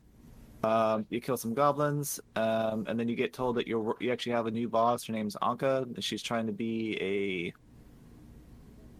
I can't remember what they call it because they use different fucking names for all the different things in this game. But she's like a pretty much like an explorer, like a dungeon explorer or something. Oh, a Bergman. That's what they call her, a Bergman. Which doesn't mean anything. So she's like an explorer of dungeons and stuff. And I guess if you explore enough dungeons, you can get citizenship to like the city. Because I guess in this world, if you're not in the city, I guess you're just living in fucking like mud huts and shit. Because they don't really. And they're all like racist kind of. The people in the city are like, I guess it's not racism. It's like Classism. Classism, yeah. Or like anybody that's not living in the city is a piece of shit, and like they openly just like tell you you're trash and garbage, and you're like, whoa man, I'm just here to tell you some shit, and they're like, get the fuck out of here, you fucking piece of shit trash, before I kill you, and you're like, all right, dude, see you later. But like, there's some like big monsters that are gonna like we haven't seen before. You're like, I don't fucking care. Yeah, you have you're talking to me. Do you know your position? Like, okay. All right, asshole. Fuck yourself. Hope you get eaten. Yeah, so like you do this little mission, and then like they don't really give you like, so you leave the tutorial, and then just like you're on the map, and your characters talk a little bit, and then it's just like, okay, what the fuck do I do now? Yeah. And you don't like they don't really tell you where to go, so presumably most people just pick the first mine and they go there, and then it's like, oh, tutorial, some more tutorial stuff. Do you want to watch some tutorial stuff? And it's like, okay, sure, why not? Which I guess is a new addition because apparently before there was a patch, they didn't have this extra tutorial that you could go through. Yeah. That explains a lot. So it explains a lot why people maybe didn't like the game as much, because the tutorial was very helpful in explaining a lot of the detailed things you can do. That's how they explain how to steal initiative and kind of like positioning, I guess. Yeah, and like you still don't know what the fuck you're doing after it, but it helps a lot. Because we didn't actually like cover this either. You can like shoot your own guys if you're not careful, or you can like if you don't pay attention, you can like shoot the wall because like, or you're trying to shoot through a window, but you shoot the wall instead, or a beam because you're not like there's like a solid line or there's like a line that's broken up, and if you don't pay attention, you could like basically fucking. Yes, I fucking did that shit all the time, or I would try to throw a potion at somebody and it wasn't actually on the character, so I just fucking throw it at nothing or some like stupid fucking shit. I'm like, are you? I get so fucking pissed. It's my own fault for not like looking through, but I'd just be like in a rush because I was playing in short spurts. Right. Yeah, I think if you hit like triangle, it automatically goes to that person, so you don't miss, but. They don't really explain that, so maybe that's kind of like a dislike too. Like, I mean, yeah, I think Nick had told me that, but I would just keep fucking it up for some reason. I do not like. I don't know. Well, so the triangle lets you just lock on to the most recently targeted enemy, but you can still just re-target somebody else if you want. yeah, you can cycle through it, keep hitting like triangle, right? Yeah, I just always just moved manually to see because I was trying to learn the map at the same time. Yeah. Because for me, just pressing triangle, it's like, oh, there's an enemy over there, but I don't know what the fuck's in the way. Yeah, I didn't really use a triangle that much. I also did notice that if you're like trying to shoot around a corner and try to be like protect your character some more and like shoot around a corner, and it gave you like a good solid arrow, and then it would do combat, and then I'd still shoot the wall anyway. I'm like, are you fucking kidding me? Yes, this shit happened to me a couple of times, and I'm just like, I swear this time I paid attention. I don't know why I hit the fucking wall. Oh, there was one thing I guess I forgot to mention in gameplay that I liked, and that is like there's some missions where you have characters that you can interact with for seemingly no reason, like the dragon. You can either talk to the dragon or you can attack the dragon, or like the lizard people. You can help the lizard do that, or you just start attacking the people that aren't like hostile yet, and you can do all kinds of stuff. Like even like when you meet the orcs, like you can. Like you're being told like you gotta leave, don't fight back, but they give you the option to fucking attack if you want. And it's like, okay. They usually don't do that in games, so I like that. Like, there's clearly like an obvious path you have to choose, but you can still fuck up just to see what happens if you want to fuck up. So I thought that was pretty cool. But You can I also guess get back. you can also change the camera angle. I just forgot about that. There's like 3 different ways. Oh yeah, there's like first person, and then like big zoom out, and then like zoom in. Yeah. I think. But I only ever use the big zoom out because, like, I think they recommend like, oh yeah, go first person to make sure your line of sight's clear. But would do that, and I'm like, I can't really tell anyway. Yep. So, and stuff I thought was good, but it's not good. So fuck it, I'll just stay zoomed out. That way I can see the whole map. But Did y'all both play on PS4? Because I mean, I feel like on the small screen, I was having a little bit of issues fucking looking at shit. yeah, I played on PS4. Yeah, I play PS4. If it was like I was hoping that it was going to be cross by, because then I'm like, damn, I can take this motherfucker down in the basement and be away from everybody and just focus. But I'm like, I'm not fucking paying another $25 for this game just to see if I can finish it downstairs. I would have said they're like copies are like $5 or $10 on Amazon. I would have sent you one if you wanted one.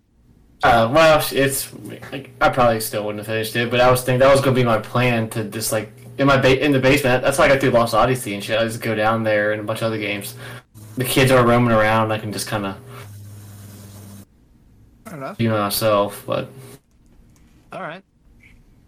So yeah, so you go to this first dungeon, and then it really like nothing really happens. You clear the dungeon out with goblins, and then I can't remember if they make you go to another dungeon or if they like let you actually go on with the story at this point. But oh yeah, you have to go to the other dungeon, and you get to the end of the dungeon, and you meet the Gorians for the first time. Everybody's like, "What the fuck are these?" yeah, this new creature. Yeah, this creature, these like giant insect things, and they just start just eating all the goblins, and you're like, let's get the fuck out. They're like the Zerg from StarCraft. That's a good description. They remind me of the Trimmers and Trimmers 2 when they're fucking not under the ground anymore. It's a stupid fucking thing. Blasters. Because like Yeah. like the Zerg, they'll spit acid at you. Oh shit! I think the Tremors have like they spit shit out too. So Yeah, they do. I just remember there being acid. yeah. So essentially, all you need to know is like there are these mindless creatures. They seem mindless. They like hive based and they just eat everything. So, I mean, you could also go there just like the Tyranids in Warhammer 40K if you really wanted to. So yeah, you see these things, you're like, we gotta get the fuck out, we gotta report this to the people in charge, let them know we found a new monster, because that's part of the Bergman's job. Based on some law that got enacted years ago, and everybody's like, nobody's had to use that in years, but more fluff, that never gets any more detail. They're just like, oh, there's just some information. All right, that's it. So you go to the main capital city, Feste, and you try to get in, but you're not citizens of the city, so they're like, go fuck yourself.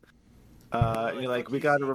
Like Zeke must have been like he like left for some reason, but they don't... Yes, he used to be in the Knights Order, which is called the Ritter Orden, and for some reason he retired or something, and so now everybody hates him. I guess he gave up his citizenship too, or some bullshit, however that works.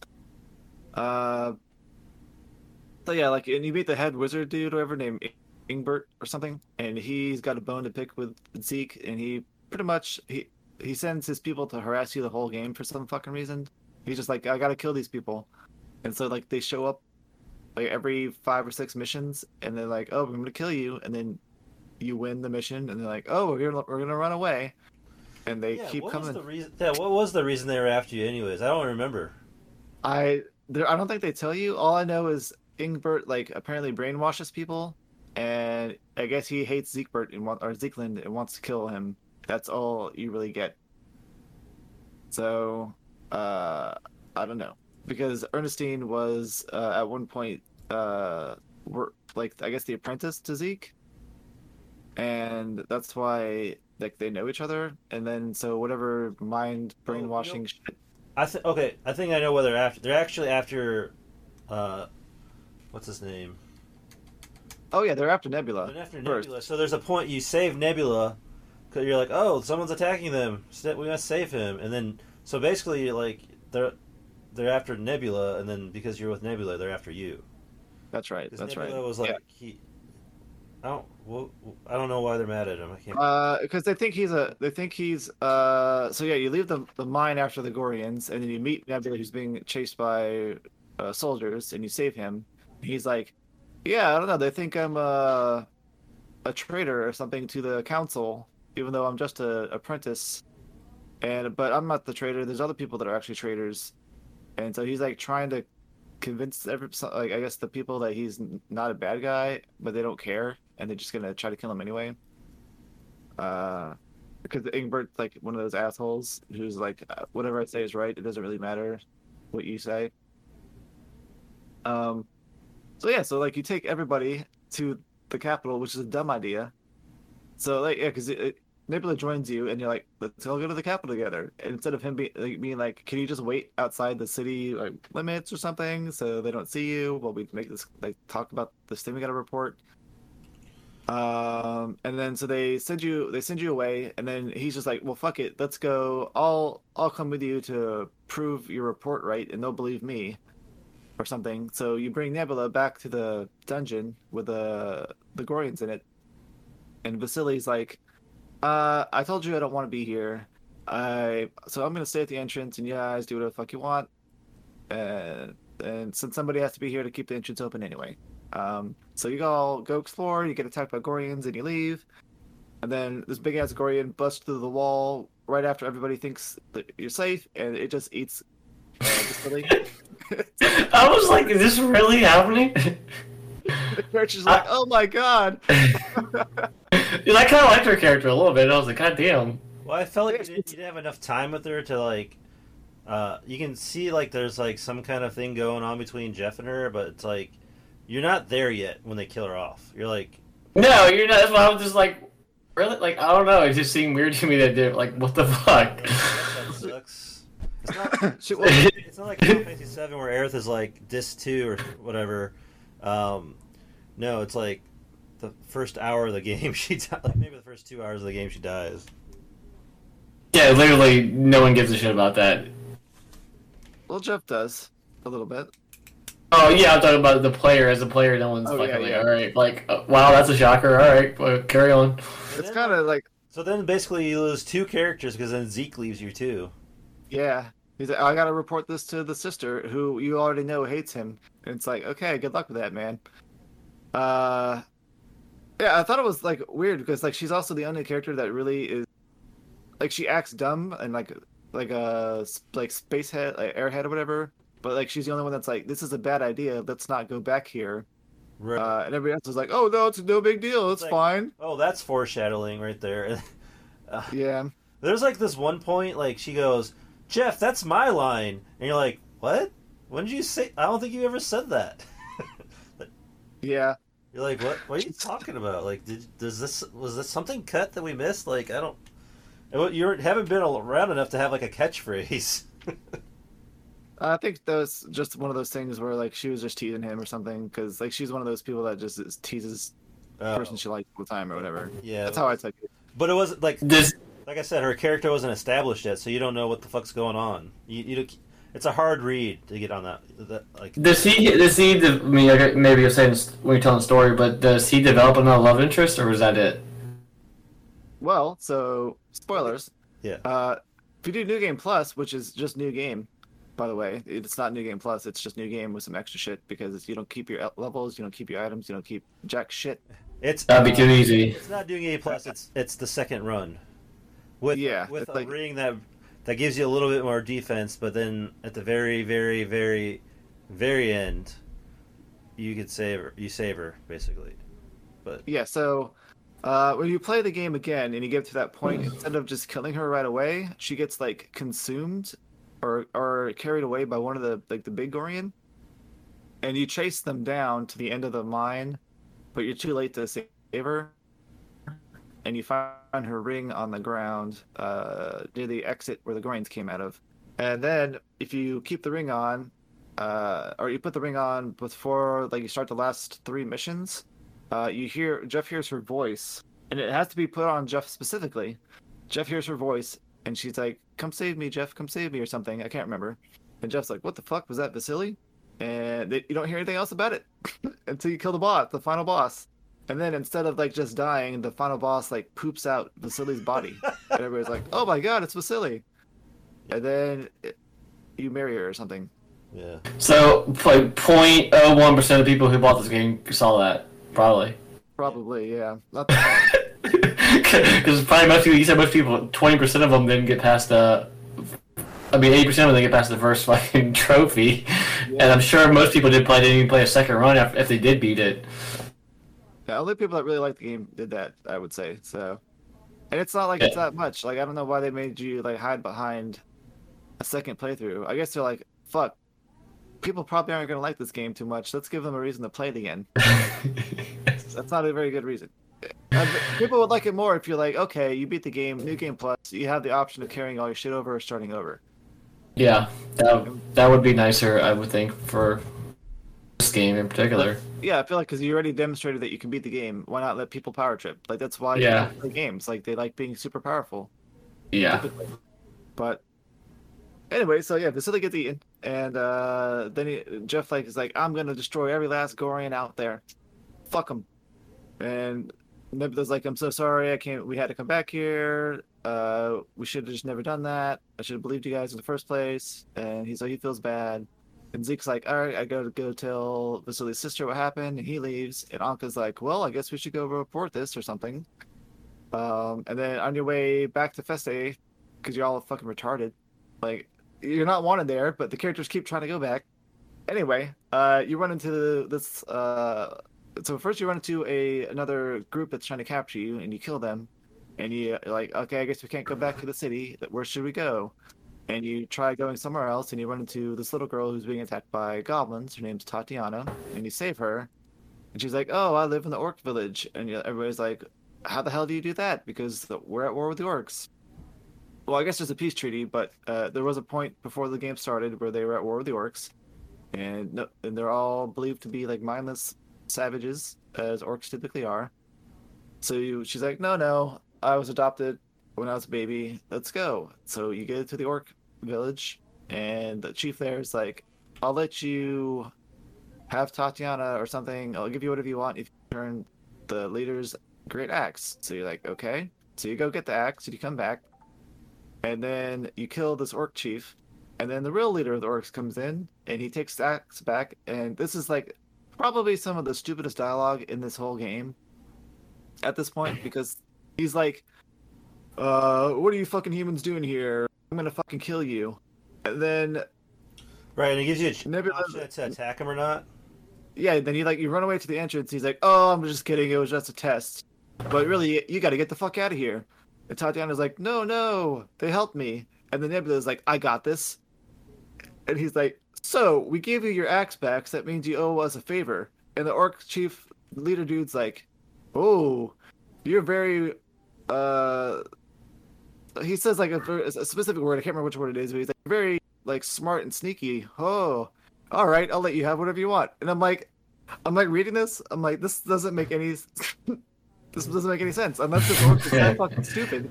I guess he's that fucking stupid. Like, okay. He has a sword on his cock. That's true. Very, very interesting design choice. I guess he's just fucking dry humps people in the middle of combat to death. Like swings his sword cock around. Oh man. So yeah. So at this point, like you successfully negotiate to have Tatiana come with you. And you go. I think Z comes back at this point. Oh yeah, no, yeah, because you try to leave. And then you get ambushed by Ernestine and a bunch of troops, and you have to. This is where Kevin was talking about, where you have to like lower the door to protect this ramp that you're on, and stop, and then like kind of funnel the enemies around to the side, and like snipe them as they're coming up. But essentially, you do this, and Ernestine's like, "Oh shit, they won. I guess I'll leave." And then I think Zeke comes back, and at this point, your character's like, "I don't know. We can't go back to the capitals. So what do we do?" And Tatiana's like, oh, actually, my dad said the undying king, Gamora, wants to talk to you guys. And you guys are like, all right, well, it's better than nothing. So you go like through these catacombs and tunnels and shit to get to the undying city where Gamora is. And on the way, you fight Ernestine and Mel and Ingbert some more. You fight Tatiana and Tatiana's dead mom and dad, which is which is then why you learn why you went there, because her parents went there many many years ago on a mission from Festa people, and they for some reason were told to explore this area, and they got killed, and they got turned into skeletons by the Undying King, and she wanted to see if it was true or not, so she confesses, and everybody's like, "Oh, you shouldn't have done that. You shouldn't have lied to your friends." But it's okay. We're here anyway, so I might as well keep. Um, then you find this like broken down. The Orc King's like, you need to go see the Undying King to help fight the Gorians, right? Basically, is what they're saying. No, well, because they're well, so that's what Tatiana lied about. So she said the Orc King said to go see the Undying King, but she just made that shit up. Oh, I did not pick that up. Yeah, she lied, and everybody's like, "Why do you lie to your friends like that?" And I'm like, "You guys don't know her. Right, I was like, I met her like a week ago." maybe a week ago. It was more like a day ago, and I'm like, what? Yeah, I was like confused, like, oh, I lied to you guys, but what'd you lie? Like, I didn't realize it was like that. Like, I get that was her parents or whatever, but I thought it was just like a coincidence, like that they should like, I'm like, oh, that's what happened to oh, him. they were there. But I didn't know Yeah, she was actually like directing him that way. no, he didn't even do shit. He's like the last thing he says is like, "You guys can go," but she lies about him saying, "Oh yeah, go see the Undying King," because she wants to go see where her parents are. So the Orc King doesn't give a fuck. At this, like, he doesn't care. He's like, "All right, you got Tatiana, I got my axe back, cool." But Tatiana's like, "Okay, I could trick these guys into going and finding my parents maybe by telling them the king wants us to go see the Undying King." So you do that, and you find this like broken down golem that you repair, or Anka repairs. And then Mel, who's been brainwashed by Ingbert, who's also one of the people that's been following you, shows up with her golem, and you guys have like a golem duel, and you win. And then somehow you break the mind control and give her her golem back that used to be the golem she had before. Yeah, but it made it seem like Practically. that golem was like what's giving her mind control. But like, why was he mind controlling her in the first place? Like, I don't understand. Like, is she the only one that can use golems? Like, I don't understand her purpose. It's just like a dumb kid character. Yeah, I don't really explain it, as far as I can tell. Um, so you get through, like, you go through some more tunnels and catacombs. You fight this big minotaur. You get to the Undying King, and like you get there, and he just starts saying shit like, "What the fuck are you doing here? You need to leave." And you can leave, or you can stay and fight him and kick his ass and get some treasures. And regardless of what you do, like you leave, everybody's like, "Okay, what now?" And then I think Nebula's like, "Hey, how about we go talk to the lizard people?" And everybody's like, "Sure, why not? We got nothing else to do." So you go see the lizard people, and then you get attacked by fucking Ingbert and Ernestine again, and you fight them off.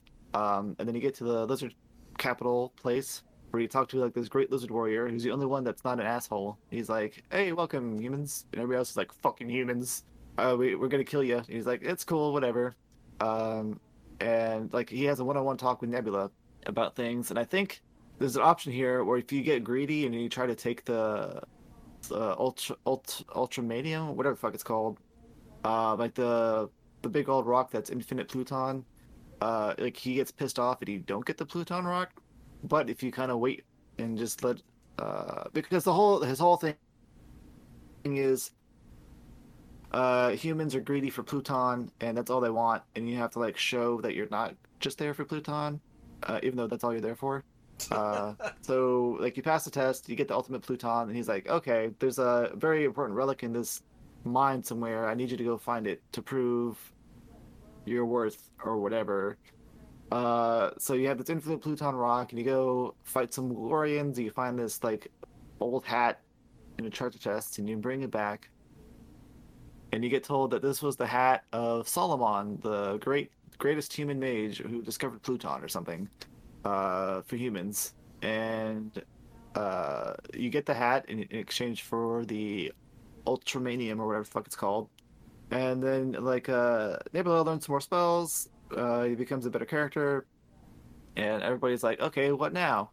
And I can't remember why they think to go talk to some dragon on the mountains, but they decide to go talk to some dragon on the mountains.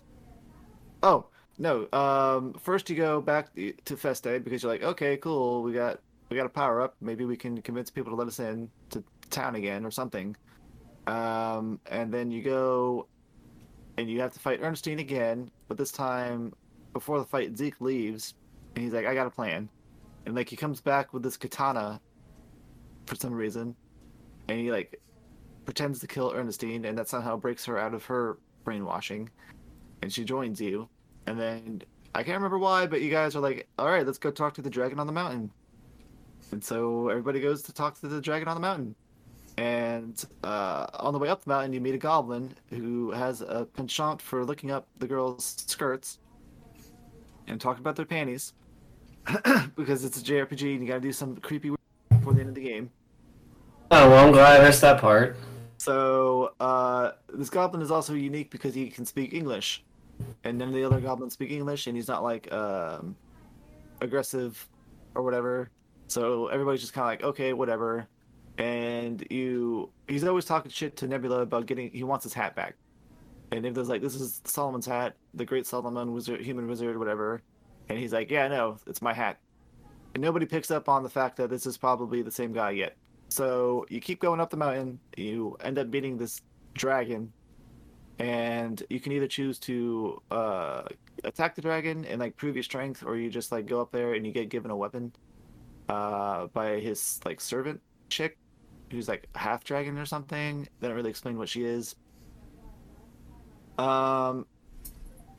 And so you pick a weapon, or you kill the dragon and you get a different weapon to choose from, and you make your way back down the mountain, and you're like, all right, so we got the strong weapon, maybe we can kill Gorians now or something. And like Solomon and this new girl, Gamora, whatever, like they kind of, everybody talks, and you kind of learn that, yes, this goblin man is the old human wizard guy. He got cursed and turned into a goblin. He's been alive for centuries for some reason, and he's fucking crazy now because he's got a goblin brain or something. And then on your way back down the mountain, Gorians show up, so you gotta like fight your way through Gorians.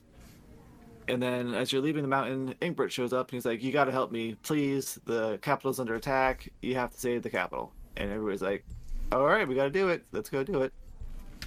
So then you go and you go to the capital, and this is the only part of the game where you actually have like a choice in what you're doing. Because there are two routes you can take. You can go through like this broken down gate, or you can go like underneath the city for some reason. I only ever went to the broken down gate because I read that the going under the city was harder. So I was like, I don't want to deal with that. So I went to the other side. So did you do the same thing, Cujo, or did you try both routes?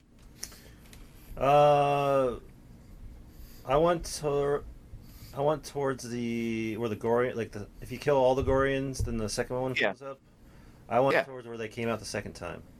Okay, yeah, me too. All right. Okay. So none of us played the other half of the final battle then, which is cool. Yeah, because I was like at that like the second playthrough, I'm like, I don't want to learn a new map. Yeah, me too. I was like, I already know how to beat the other one. Fuck it. That's exactly. I was like, I'm done. I'm gonna just get my last trophy and be done. Yeah. So you kind of go through there, and then you get to like the final arena where the Gorian Queen's there, and you're gonna kill her and save the day. And depending on if you're on your New Game Plus or not, you kill her and you save the day, and you save Vesely, or you don't. And then you get the endings, which is wow, the best endings I've ever seen in my life for a video game. And the worst, I think the worst part of the endings is coming from like the perspective of what's her face, Mel. You're like the 12-year-old kid is like telling you what happened to everyone. You're like, oh, and it's like the way she talks is just so fucking annoying. Yeah. So. Yeah, I'm surprised that they didn't get like a competent writer for the story. I'm not. Well, I mean, it was honestly if you look at their composer, they got like the composer from Kenshin and Tenchu and Sekiro, and then the character designers from Fate Zero. So I mean, they got competent people for those things. You would think they would have brought in some kind of anime well-known person for writing. At least had something decent up. I mean, I don't know. So I feel like most of the games we've played, like people have like whoever's been like writing the plot for the games has felt like, oh yeah, I'm the best. I can do this. Like we experienced with Lost Odyssey, where like they had like Yeah. an actual writer write some shit and it was good, and then still the game, whoever did the game writing was like, nah, I don't. We don't need to like talk to them about this. We're just gonna do this in house or whatever. It's gonna be great, and it's not as good as it could be. And I think maybe they just get like a big head about it and they're like, nah, this is my story. I want to write it the way I want to write it. And that's that or whatever. But it definitely could have used more everything. They just needed more depth. Yeah. The characters are like It doesn't even like list a writer. It just has a director. You know, a lot of games have like the writer and then the director or whatever. Doesn't even have, they don't even have a fucking they don't even have a fucking writer. So I guess that makes fucking sense. Well, I think all the characters are all one note, you know? Like, they're all, what's the word I'm looking for? Prototypical type characters, you know? Like, your lead... A little tropey. Yeah, tropey. Yeah, they're all tropey, and it's like... I don't know, I get it, like, everyone has a trope, like, but there's more to them to that, but they never get more... You know, they never get past the trope, you know? So, like... Yeah. That's that's the difference between a good writer and a bad writer. It's like everyone's a trope, obviously. Like everyone has their class or the way they are, but there's more to someone. That everyone's more complex than just the surface level. And there was not any of that. Like you didn't even know what was really going on in like the world. Yeah. So It says creator compared Metro Doctrine to the likes of Final Fantasy Tactics. Well, motherfucker, Wow. it's nothing like Final Fantasy Tactics. For one thing, your story and music is garbage compared to Tactics. The gameplay is unique, but I mean that's a dumb thing to compare it to. well, every tactical RPG is compared to Final Fantasy Tactics. It's just part of Yeah. It's just part of the like when you're But if I was a creator, I wouldn't say that. To me, I'd be like, oh, maybe like I was inspired, but not I wouldn't compare it to it. well, that's how you play your game. You're like, oh, it's like Final Fantasy Tactics. Oh, really? Sweet. Yeah, I think it's kind of arrogant as the creator to compare yourself. I would just say inspired, but Yeah. It does. That's like- It pays dividends to be humble sometimes. Yeah. yeah. But yeah, in regards to the writing, like even in like I think I remember from like elementary school when I was taking like there's English classes and they're like describing how to make characters and they're like you can either have a static character or a dynamic character, and static characters suck because they're the same thing the entire story, but dynamic characters change Right. and they're more like intriguing and people get more invested in them because they've had development, and most writers just forget that. I guess they're just like, oh, this character is always ditzy. This character is always brave or whatever. Well, This I character is like, Some of the like Yeah, I mean, to be the main problem with RPGs, I think sometimes is when they do like the silent protagonist, and they're like, oh, you're supposed to be the character, but you don't really feel like if that character has no personality, like you can't identify with the character. You're just a static thing, you know? Like yeah. I feel like you're in the way of the story at that point. Like, you know, like you might get your yes and no like choices and stuff, but like the best RPGs are like there's a well defined main character, and either you identify with them or you don't. But at least there's a direction that the story's going based on the character's actions. well, yeah, because then Yeah. at that point, when you're having conversations with the characters, you're talking to the characters, and they're not just talking at you. Yeah, Which is what silent protagonists suck, because like the characters are always like, "Hey, fucking fuckface, do you think it's a good idea to go do this?" Oh yeah, that's what I thought too. And it's like, what the fuck? No. yeah, that's the Yeah. I mean, to be fair, I don't think most people play strategy RPGs for the story. I mean, it's nice if it has a good one, but I mean, you're spending 30 minutes to an hour and 20 to 30, like 90% of your fucking time is in combat. I know, but why can't Oh. like a strategy RPG have the story in the combat? Like it's I not. mean, Final Fantasy Tactics and Tactics Ogre do. I think some of the Fire Emblems do, Well, but that's what I'm saying. Yeah. Like you can do it. You can make a good game. Like it's just because it's a strategy RPG doesn't mean it can't have story. I mean, oh yeah, I'm not saying that. I'm just saying I don't think most people are ever going to play a strategy RPG for the story itself because don't play. you spend so much fucking time in combat compared to other games.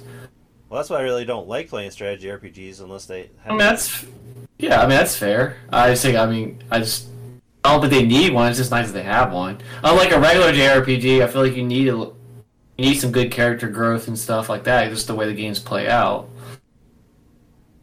Well, yeah, it's like a fine balance because, like in a regular JRPG, battles take like 2-3 minutes. So Right. you need the narrative to propel the player to keep playing. Whereas the point of a strategy game is the strategy gameplay. So like you spend like the opposite amount of time. Like you spend like an hour doing a battle and then like 2 minutes on the story because you're like, all right, got to get into the next battle. That's all I got. There is that one. What's that game with the weird name? Like Omowaro Tono. I think that game is like very light on the strategy and very heavy on the fucking hentai dumb story. You know what game I'm talking about? I know what you're talking about. It's like Underwater Ray Romano or something like that. yeah. That game's supposed to be very, very light on strategy and the elements. Like you don't even have that many battles. It's mostly like a visual novel. Utaware Rumono. Yeah. There's like 3 of them now. I think that's not very common for it to be that way. No, they've even got some like Dynasty Warrior Musou ripoff versions too. I think that's the Oh really? Mono's on.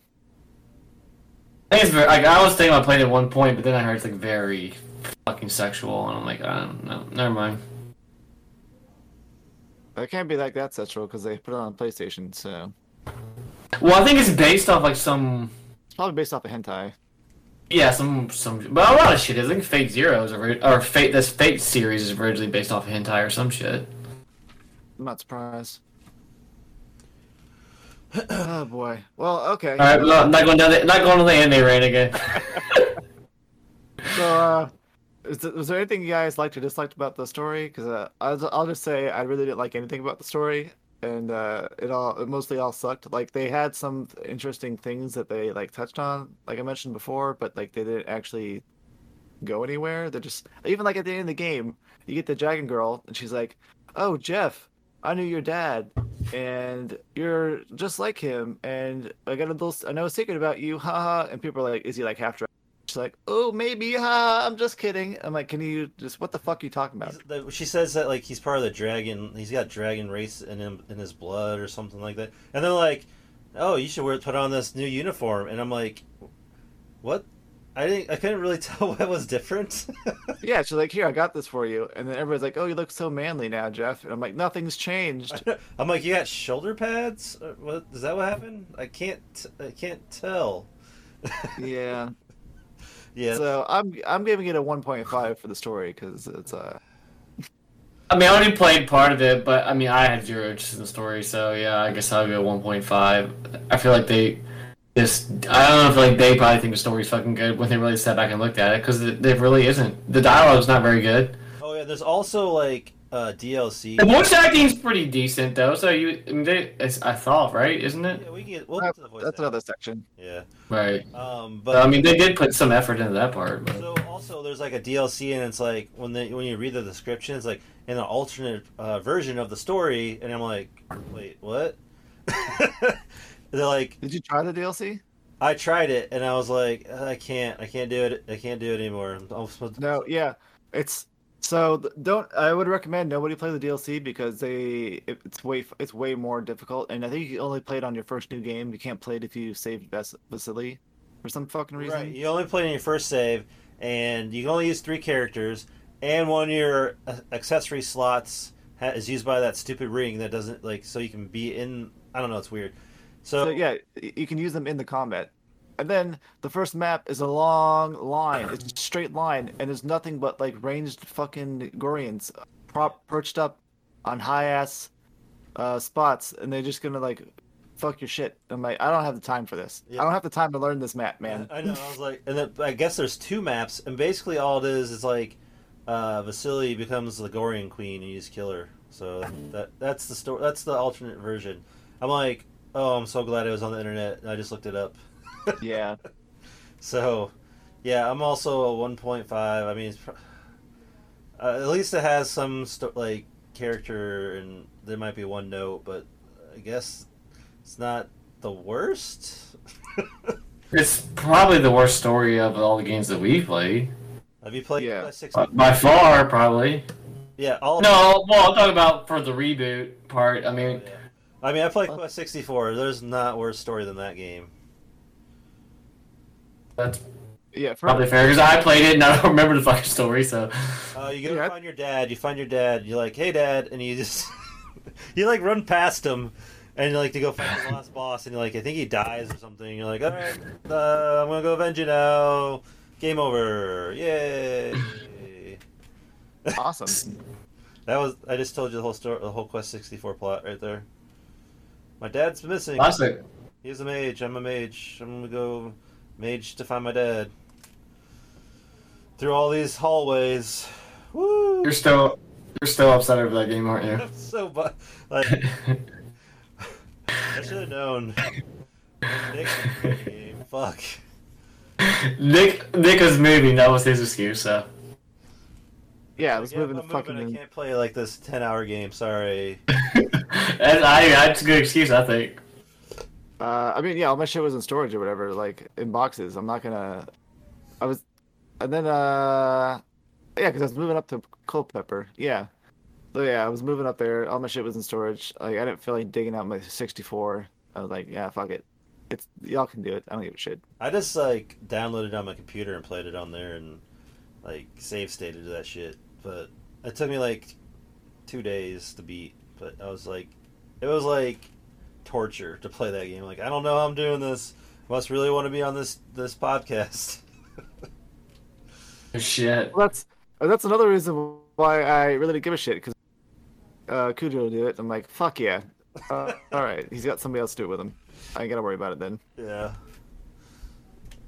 Yeah, I think it's my least favorite of all time is Quest 64. Like I wanted to beat it just to say that I played the worst, like one of the worst RPGs ever. And you play it as a kid and you kind of have that nostalgia, like it can't be like when you're a kid, like, maybe I just didn't understand what I was doing, and like no, it's just a fucking broken piece of shit. So it's not that. Like, this game is not that for sure. Like story wise, maybe, but gameplay is legit. No, like I think another reason why I didn't want to play Quest 64 is because I played it as a kid. Like I have my copy, and I'm like I think I got like 30 minutes into it, and I was like, I don't want to do that again. Yeah, I think I borrowed it and got maybe like halfway through it, being like, this fucking stupid. Yep. Oh shit.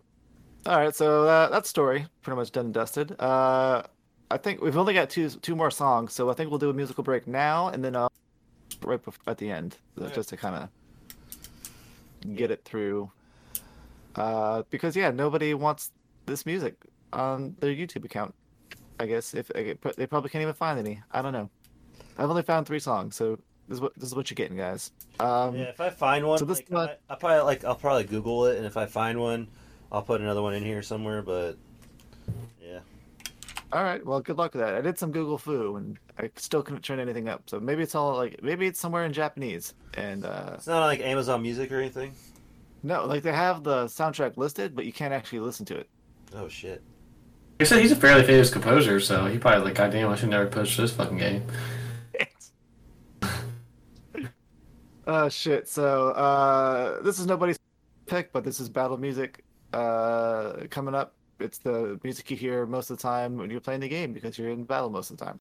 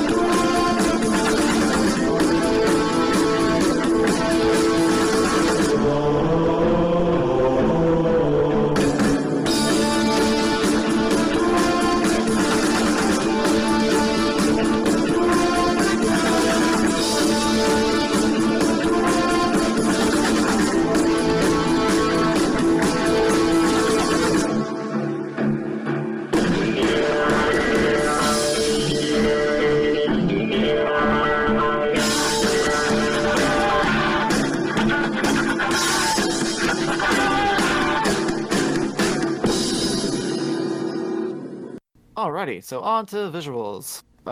This is just going to be just like how we felt about the overall visual aesthetic of the game. I guess Travis, we'll start with you. How'd you think about the visuals? Because you're playing on a Vita, so everything probably looked like better on the smaller screen, I would guess, but it's just small. So Yeah, I mean, I didn't mind the graphics. I thought they were fine for the style the game was supposed to be. I kind of like the characters' designs. I didn't think they were like too like overly stupid or whatever. They were just, I mean, they were great, but I mean, I thought it was fine.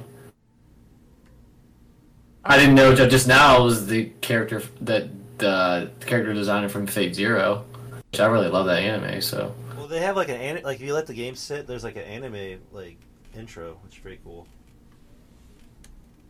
oh yeah. in the options, change the portraits for the characters from like anime to like just like face portrait to like full body portrait, and then like realistic looking portrait or no portrait or something. Huh, that's a lot of effort into. That's kind of cool. And they should put a little bit more time into the story and not so many portraits, but. Well, they've got like 10 monster models, so whoever like did the character models probably got done like 2 months in, and like I need something to do, and they're like, Yeah. something, man, here. Shit. So, yes. What would you rate the visuals then, Travis? I got a 3. 3. All right. So how do you feel, Kevin? Yeah, I think they were pretty average. Nothing great, but nothing terrible. So it was not didn't hurt my eyes to look at it. I mean, I feel like it's PS3 like graphics, you know. So they're not like super smooth or detailed. Like there's enough there to what's going on, but they're fine. And I guess the anime version of the stuff looks pretty good. So I mean, it's a 3, and like. I guess I just wish there was a little bit more variation in like the monsters, or I don't know. I guess they can't really do that either because of the way the game is. Like there's like at least there's like 4 or 5 different races and stuff. So yeah, it's not bad. So I'll give it 3. Okay. Yeah, I'll kind of agree with you on like the monster stuff. It's disappointing. Like there's like 4 different versions of goblins, I think. Like there's ones with a gun, ones with a pickaxe, ones with a The sword. shaman. Yeah, the mage. And then like you find the lizard people, but you only end up fighting like you get a priest, and then you get like a lizard swordsman, and then a lizard like berserker or something. And then like golems all look the same. You fight like 3 trolls in the game. All the dragons, there's like I guess like ice dragons or something, and then you fight fire dragons later, and then like the big old dragon, like a bunch of skeleton dudes, and then like a bunch of like human soldier dudes, and so like you're fighting the same models over and over again. Oh, there's also orcs, and the orcs all look the same. They're just carrying different weapons, so it's like, all right, that's cool. But I guess like you guys said, the visuals aren't bad. Like nothing really is like grating on the eyes. It's all pretty easy to look at. It doesn't help that most of the levels look the same. Like anytime you're in a mine, it's like, oh boy, I'm in a mine, which I can understand. Like it's like you're in a fucking mine. Like what are you gonna do with mines? Right. To make a cave look different, but at the same time, it's like It's a little bland. yeah, like could you do any other type of like this is why RPGs have like a fucking lava level. They have Right, yeah.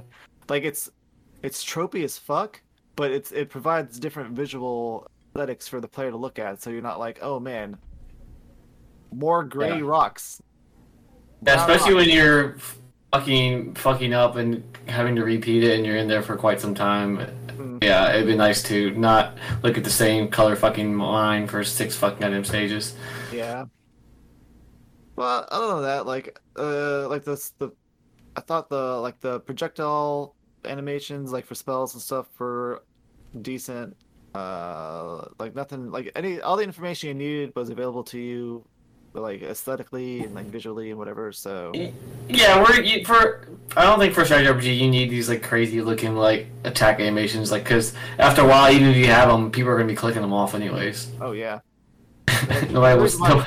Yeah, most strategy games have a setting like turn off battle animation because people don't care that. Like a lot of people don't care that much. They're just like, just here for the strategy stuff. Yeah, because they look pretty cool in Fire Emblem, but after you've seen them all for like the first couple of stages, you're like, all right, I just want to fucking play the game.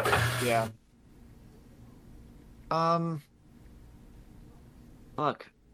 Oh yeah, so a good thing about the visuals not being overpowering, which I guess what I wouldn't mind in this like in the strategy game, because the only reason I care about visuals being like too much or in like an actiony kind of game where like they actively obscure what you're doing and you can't really tell what the fuck's going on anymore. So kind of like some problem we had in like last story where like there'd be some animations sometimes like happening and I'm like I don't know what the fuck's going on screen right now. So like you get like 3 or 4 seconds of just like I guess I can't do something or you just keep mashing or whatever because I don't know what the fuck's going on. Okay, the animation's great. Also, the camera can kind of be a pain in the ass sometimes when you're trying to see where, like your line of shot, and like oh yeah, and it's like I feel like they should have made it where the walls where you could see through them, like when you're trying to go and see where the line of shot is. But it's like, nope, I'm gonna either look on one side or the other. I can't tell if I'm hitting it or not. Yeah. That definitely would have helped too. Definitely a lot of quality of life stuff that could have been added, but well, it is what it is. We only judge about what we were given, so We're only gonna judge it by the 52% on Metacritic. right. That's about. We're giving it a 3 right now for visuals, so that's about 50%. So yeah, I'll give it a 3, and then we'll move on to voice. So who's the composer, Travis? You looked them up? Let's fucking see the dude's name again. I can't say Japanese names.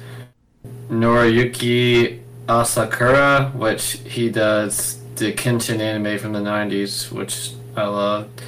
And looks like he does the Tenchu games and part of Sekiro. So he's done some pretty... I mean, Kenshin's pretty fucking big, and you know, the Tenchu games are fairly popular, so he's not... Yeah, he did some popular things. Yeah. Didn't they make Kenshin like a live action show too? Well, there's that movie that just came on Netflix for it. It was supposed to be pretty good, but... Yeah. He's like the samurai, right? Rurouni Kenshin. The samurai... Well, Yeah. yeah, in Kenshin he has like the... He won't kill nobody. In Samurai X, he's like kind of like the badass that goes crazy. Gotcha. So... I'll be honest. How many tracks did you think that there... How many tracks are there? If I had to make an educated guess, I'd say there are 10, 11, or 12 actual tracks in this game. Which seems kind of weak for a game of this length. Well, they use the battle music for every encounter almost. Like sometimes you get different boss music, I believe. Yeah, you gotta change that. To me, it's annoying. You gotta change the battle system up, like the battle music up. Like at least have 3 or 4 of them to rotate through. Yeah, there should have been like a orc music and a goblin music, you know, that kind of stuff. Like, Yeah.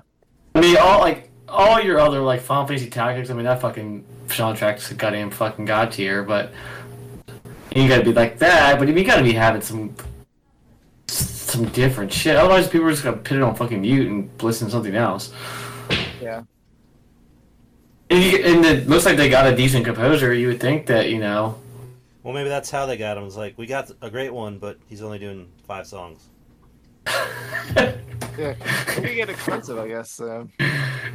Yeah, I mean, Bummer, you know, he could probably compose if he worked on fucking Kenshin and Sekiro. Well, this came out before Sekiro, so we can't really count that yet. Well, no, I'm just saying he's obviously a good composer. Like, Yeah. all the Tenchu games had pretty cool music, the couple that I played. But, yeah, I guess maybe they just... Or maybe they didn't give a shit. Maybe it's like, whatever, we just need some music. Just whatever. I don't know how that shit works. Yeah, I don't know either. But so you got like the main intro music, and then I think you've got like probably music from the animation intro movie thing. Then you got like your battle music, your overworld music.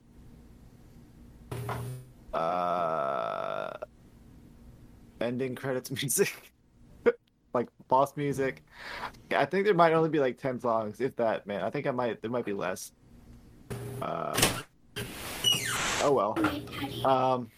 Good night. Love you. So I think most of the music was okay. I think it was largely forgettable though. Like I don't really remember any of the songs. Nothing that really was catchy, but nothing that was really like, oh fuck this song again. It was just kind of like it faded to the background eventually. Yeah, I didn't really hear it after a while. And then the voice acting was largely hit or miss. Like there's some characters that I thought were good. Like I think Jeff's voice actor did an okay job. I think I like Zeke. Um, I don't recognize any of the cast in there. no, but then some of the other people like I hate whiny characters like girl or not girl child characters anyway. Oh yeah, they're the And worst. Mel was annoying. Vasily had like her voice. She was like too bubbly or something. I don't know. Like most of them did an okay job. It's not like the best acting I've ever heard. It's not the worst voice acting I've ever heard. So it's just kind of okay. So like I'll give music and voice acting total like a 2.5. It's just kind of whatever. I'll give it a 2.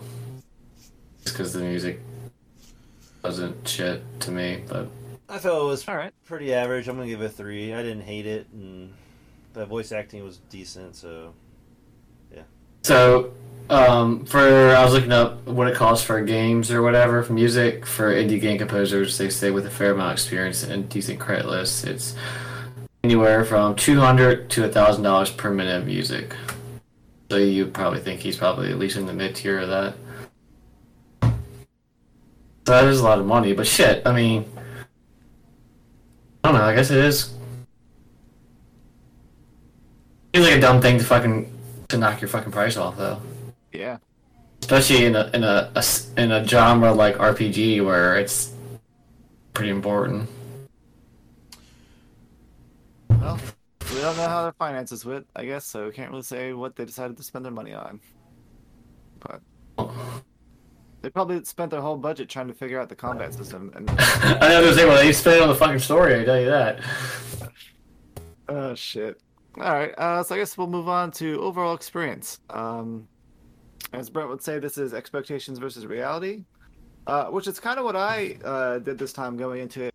Seeing all these reviews and everybody shitting on the game, and then I was fully prepared for a really, really bad time. Like, Is this archive point 2? I mean 2.0? The what? Are you expecting is this archive 2.0? You have to say it again. I didn't catch it. So were you expecting is this archive 2.0? This archive. Yeah, I heard all I was hearing was archive. I'm like, what the fuck is archive? But yeah, I was expecting like to be a game I had been looking forward to for a long time, and then being disappointed in it. And it was the opposite for me. Like I think it was probably my favorite game I've played this year, maybe even last year. But I don't remember what I played last year too much. But most recent memory is my favorite game I played in a long time, just because the way the gameplay worked and the flow of like the combat and like I don't mind punishing gameplay. And, like it does feel like it sucks a lot, but then like for me the payoff of getting through that struggle is worth way more than just kind of coasting through a game and not really caring about what I'm doing. So I also feel like a lot of like the reviews I read were written by like, and I'm gonna be offensive. I don't really mean too much offense by it, but a lot of reviews I read from people were written by either people that were too lazy to actually play the game, or they weren't smart enough to learn how to play the game, or they didn't want to. Yeah, like they're just like maybe they were on a like they have like 12 games to review in a month, and then they pop this one in, and then like, yeah, I'm not doing this, and they play it. Yeah, they're like, there's no way in fucking hell I'm learning to play this fucking game to do a review. Yeah, play like 3 hours, take some screenshots of like some, oh, look at this weird shit happening on the screen. Let me write some shit about it. All right, next. And it's like, I feel like... Yeah, at that point, you should have called it an impression and not a review, which is what RP Gamer does. If they don't finish the game, then they just call it an impression. Oh, okay. See, that's better. At least that's more like... I don't want to get into like ethics and morals shit, whatever, but it's like more honest with the people reading your yeah products or whatever. So yeah, I really enjoyed this game, and I will 4.5 Damn. overall. I was struggling with that extra point 0.5 there at the end, but I was like, you know what? I had a blast playing it, and I was so like I was disappointed, like when I finished it, and I jumped right back into that second playthrough right away because I was like, fuck yeah, let's keep going. And like I think I struggled the last fights. Like I had to redo it like 6 or 7 times. Right. You're like, So I like feel like I I should. got my strategy, Yeah. and I was like, fuck yeah. Yeah. Yeah. So it was just I was really pumped about it. So So the voice actor of Jeff is Gohan from Dragon Ball Z. So that's at least. ah, So that's where all the fucking money went to the voice acting. Yeah. Aim for Gohan. he made out like a bandit. He had to read like 20, 30 lines, and then he's done. Yep. Yeah.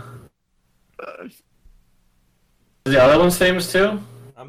Well, I just looked up Jeff. All right, now I'm looking up the guy that played like the ones that have pictures. So like Zeke, the guy has a picture on IMDb. So I want to look him up next. And now my internet's going slow. Shit. Oh look, Matt Mercer is in this game. What was he play? He's famous. He plays Ingbert. Okay. They're all uncredited.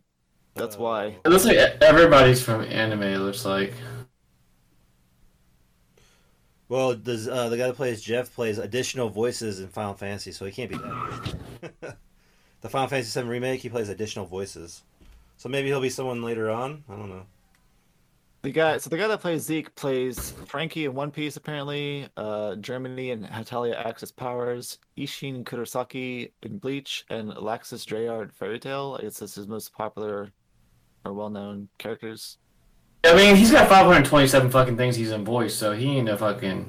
Oh, he plays Doji on Ys, so that's pretty significant. Oh, yeah. Who does? The guy that plays That is Zeke? Yeah. Didn't I bitch about this? I think I bitched about this when I started playing the game, because I hate that guy's voice. Probably. Oh fuck, he's in Tales of Arise, great. Is he really? Yeah. Oh no. He's in so much shit. That voice it's very iconic, but Good for these people for getting work, I guess. yeah. Wait, what's shit. Does he play a main character in Tales of Arise? I didn't really look. I didn't really want to know. But Brasson, I assume it's a fairly important character. If he's in it, he's not gonna be. He's at least gonna be halfway decent.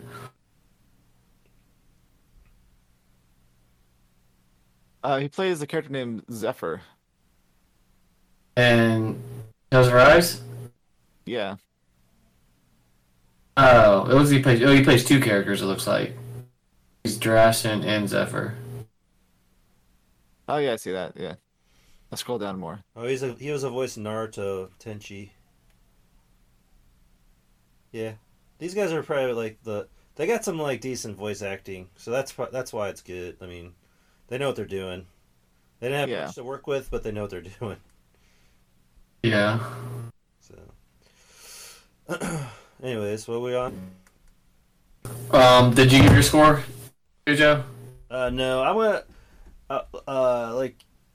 I was kind of nervous because the last game Nick picked was really bad.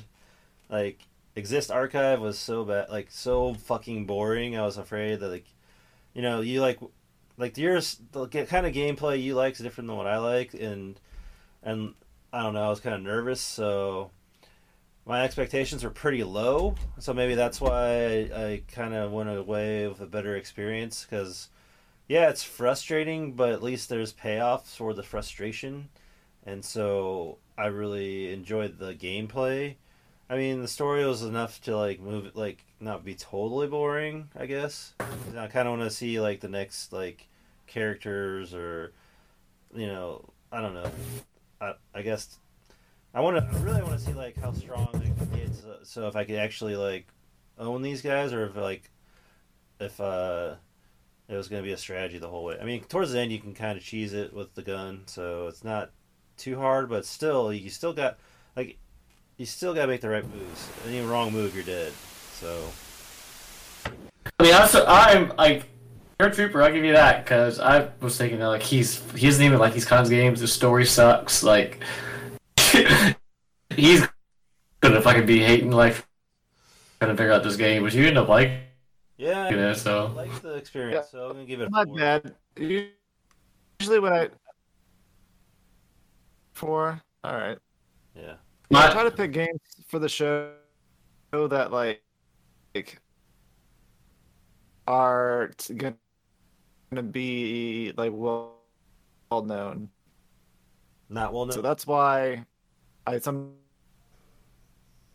Oh yeah, so I try to like pick games to talk about that are like less well known, just because I'm interested in them, and I assume like maybe there's a couple people out there that might be interested in them too, as opposed to like just picking a bunch of popular shit because that's what everybody does. Yeah, that's what I do. And then asked about how long it takes to do a mission generally for us, and I said about 30 minutes for one that I would do in like one try, and then like up to an hour and a half or more for ones I had to retry a couple times. Okay. Yeah. yeah, see, There's some, that. like I was telling Nick before the show, like the 1S dungeon or the S mine. Like I think I took like 3 or 4 hours to finally just figure out how to do it, like to finally beat it with what the characters I had, and I figured out like if you keep the door closed, they can't like come attack, like they can't get you, so you can shoot them from far away. So that's how I beat that one. Yeah, see, I mean, like I said, I love Fire Emblem. I played them on like the harder settings, on especially in the newer ones where you have the choice between perma or whatever. And I'll spend hours and hours just fucking up and learning shit. But I just didn't have the time to do this shit this time right now. Not what was going on. Yeah, this one takes way more focus. Yeah, like in a Fire Emblem, you can like move a couple of characters and then like put your shit in sleep mode or whatever and come back. right. Look at the screen and be like, oh, that's what I was doing. And this one, you come back and you're like, what the fuck is going on? Yeah, that's why I couldn't fucking do it. Like I would go make a round at work and then come back out and come back in and put it back on, and then it's like game over. And I'm like, I can't do it. I have a hard time concentrating on shit like that anyways, really, because I'm always like fucking around my phone, or like at work I'm like watching a sports fucking game, and yeah, it's just this game requires a lot of concentration. So I did like what I played. If I had to give it a score, I would say 3.5, but Okay. Did I say mine? All right. Yeah, you said 4. Okay, yeah. All right, now moving on to replayability / extra content. So this is typically reserved for when a game like gives you some extra shit to do at the end of the game, or stuff that you can do that's completely optional, or like it has a really good, robust New Game Plus mode where you can do a lot of like extra shit and like cool, like new indie and stuff like that. Yeah. So this game gets a 1. Wait, before you give it a 1, don't forget that they had online mode, and that was pretty fun to play because you and I played that, and I kind of had fun like doing those maps. So. Well, yeah, but that's like not really replayability to me. That's just part of like the gameplay, which we didn't really touch upon. Well, it's extra content, right? I guess. All right, fine. I'll give it a 2 then. Because He just did not want to one on this game for some reason. well, Like- here's the thing. You get these card packs or whatever, and like you can get different characters. And there's like I got the card where you're playing that big ogre dude that with the sword dick, and he fucking like destroys shit. It's fucking fun to play as that guy. Wait, so there's loot boxes in this game, basically? No, you get points. it's like Oh. a trading card game thing. So you get Oh. you get points for like completing missions or logging in, and then you open the card packs, and like you get like 4 cards, and you can do like low, medium, or high. And I'm assuming they were trying to get like money from this game, and they're gonna eventually make it pay to play or whatever, or make it so you can buy the packs. I don't think you can buy packs though. So You can't. I'm guessing they were going to try to like implement that if the game was successful. because the online is pretty fun. Like I had a lot of fun playing with Nick and like just doing the maps like co-op. Like versus, I don't think I would have fun. I would get bored. But playing co-op where you're like, there's a mission like to beat, like you have like a bunch of mobs are attacking you and you gotta fight them off, or you gotta get to into like I don't know, into the like the entrance of this place, but the guy guarding it is like super powerful. But you can pick like you can basically all the characters in the game are like options if you can get their card, so that's pretty cool. Yeah, it was definitely unique working with somebody else because like I tried to pick more like support based characters because I knew he was bringing his big old badass guy, but like my guys would just get like fucking obliterated. I'm like, man, this is fucked up. Yeah. Because So yeah, all right. So there's the multiplayer shit which you can do, but it's dead. So unless you have somebody to play with, you can't really play that. And then like we just kind of talked about before, New Game Plus, which really sucks because you just get like 2 extra scenes and shit, and it doesn't really add anything valuable to the game, in my opinion. So I don't really think it's worth doing the New Game Plus, unless like you really really like playing the game or you're for some reason. But you can always start a new game at any time. Like you get actively penalized. Like you can't play the DLC if you do the New Game Plus. So like they take shit away from you. That's fucking dumb. Like it's so like it's the worst. The New Game Plus is worse than just playing the game over from the beginning. Yeah, That's terrible decision. Yeah, so it's gonna get 2 for me, I guess. So fuck it. What do you think, Kevin?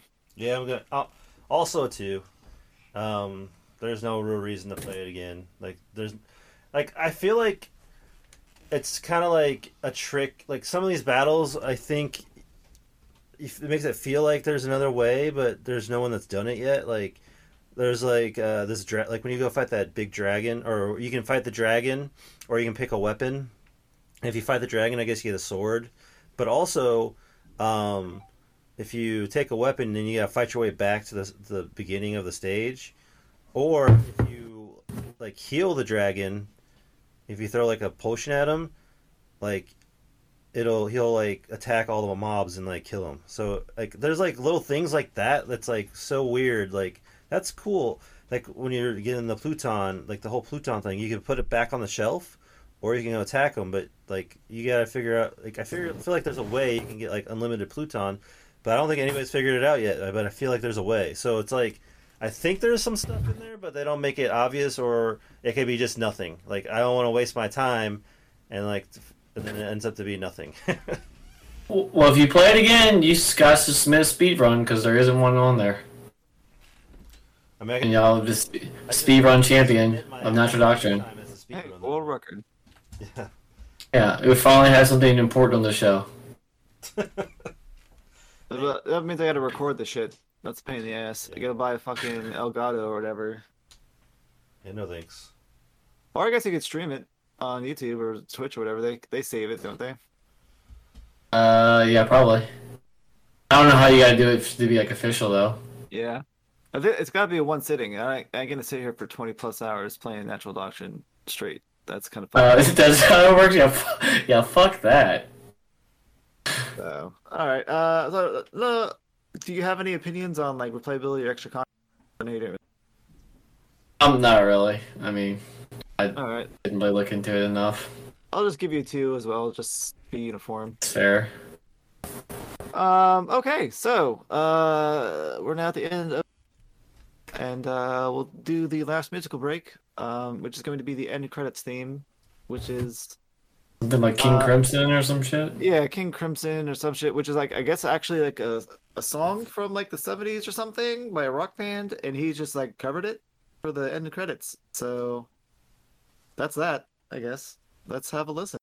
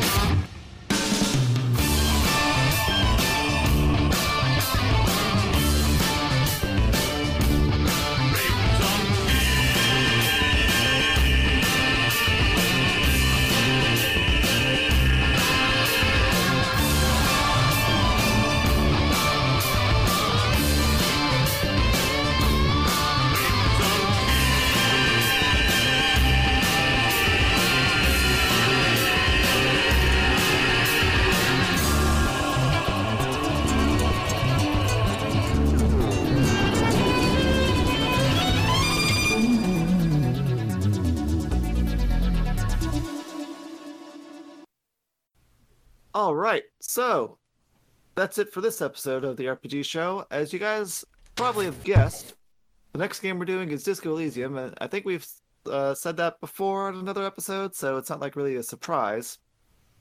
But then after Disco Elysium, it's my pick, and I'm not quite sure what I want to do yet. I have been thinking Ogre Battle 64. No, wait, it's not your pick. It's Oh, you're right. Fuck, my bad, Travis. My bad. We're doing Tales of I was Arise. thinking, damn, did I think that I had the next pick and I really don't? Shit, my bad. Yeah, we're doing Tales of Arise again. yeah. So what you're doing Ogre Battle? Yeah, but I guess I've been so excited about thinking about it. I either want to do Ogre 4 or I want to do Super Mario RPG. Okay. Because I've been thinking about it. Like the benefit of doing Super Mario RPG is that it's like a 15-hour game or something like that, so it would be pretty quick. And it's a really, I think it might be 20 hours. That's something. It's not a long game, but Yeah, it's not. I also think it's like one of the best RPGs ever made. It's great. So I think most people, it would probably give us hits, which is whatever. I don't give a fuck about that. But it'd be a nice change for me picking some potentially really shitty game for you guys to play, and it'd be something nice for you guys that would be enjoyable. I would assume. But then also, I really love Ogre Battle 64. My only issue with that is I think it's only available on the Wii U. Yeah, it's Wii U shop. I have it. I bought it. I told you before. I was gonna play it because I was like, damn, this game's supposed to be awesome. And then I saw like all the shit it was for the tutorial, and I'm like, I don't think I was gonna play Paper Mario right now. Yeah, so Ogre Battle 64 is kind of the same. Like, it's more of a game that I would pick for the show because it's complicated. Right. There's a lot of systems, there's lots of hidden systems, and you have to it's one of those games where if you want to get a good ending or actually really enjoy your time playing the game, you have to read a bunch of supplementary material that people who have played the game before you have learned and decided to share, so you can be adequately equipped for the game, so understand what the fuck you're doing. So it's more of an investment as opposed to just something willy-nilly we could play like Super Mario RPG. So I'll keep. Yeah, I mean, I really want to play it. I do want to play it, so I guess we would probably have all have different. So how does the story branch off in crazy different directions, like Tactics Ogre, or is it just Yeah. Okay, so Depending on your chaos frame, I believe, and then also some choices you make in the story, you get. I think there's two paths, so there's only really two paths that split on. And then, so they have these things where sometimes you have to choose which mission to go to, and you have a choice between 2 or 3 options, and whatever one you pick locks you off of the other 2 missions. So sometimes that changes the story path a little bit. The ending, I believe, is still the same no matter what you do. It just depends on your chaos frame, which is the hidden thing that you can't keep track of. You have to keep track of it with pen and paper or something. Because every time you capture so when you go to take a town in a mission, you can either capture it or liberate it. Capturing is bad. It lowers your chaos frame, and liberating a town is good. It raises your chaos frame. So when you capture, I think it lowers your chaos frame by 2. If you liberate, it raises it by 1. But the only way to liberate is to capture the town, or enter the town with a unit that has a alignment that's close to the alignment of the city that you're about to take. And I don't know if it's plus or minus 10, 15, or 20, but it's you have to be pretty close to what the alignment of the population of the town for it to be liberated. Otherwise, it gets captured. So most people get the really shitty ending where they have a chaos frame of 0 because they just kind of capture every town. They don't give a shit. So it's very difficult to manage your chaos frame because they don't show it anywhere. And then keeping your units' alignments where you need them to be is hard too, because lawful characters only get more lawful when they fight enemies that are weaker or that are stronger than them, and you can't kill every enemy in a unit. Otherwise, you get chaos points. So you're more likely to have chaotic units because, when you fight, your characters might be over leveled, and if you're fighting weaker enemies, you get chaos points, and if you completely eliminate every enemy in the unit, you get chaos points. So it's a lot to manage if you're trying to have a perfect playthrough and get a really high chaos frame and good ending shit or whatever. But if you don't really give a fuck, you can just do whatever you want. Yeah, I'm probably not gonna. On my first playthrough, I'll probably not. Well, I probably will only play it once in my life, anyways. But yeah, I'm probably not gonna stress over Yeah. all that. Did you play Tactics Ogre? Which one? Night of Lotus, the Wheel of Time, or The one that got remade. The one that got remade into Let Us Cling Together. yeah. Did you like that game a lot? I mean, they're fine. I've never like finished a Tactics Ogre game because I usually I kind of want to pick that as. I get bogged down with the grinding. I think because I feel like you have to grind a lot, and then also there's like Oh, that game is way fucking grindier than FFT. Like, it takes forever to fucking get job points in Tactics Ogre compared to FFT. I think I just get bored of grinding, and I always quit. Well, see, what I did, and when I played it, is, I don't know if you remember, like, the bird character that has an arrow, that has, like, the bow, Canopus. Yeah, I abused the fuck out of him, steamrolled the fucking game until you get to the final chapter, and then you really gotta play the fucking game, and my characters were garbage, so I'm looking at, like, 8 hours of grinding, and I was like, nah, fuck this. Damn. I think the story is actually better than Final Fantasy Tactics, so I kind of want to play Ogre Battle 64 too, because I imagine it's probably really good. Yeah, the plot's pretty good.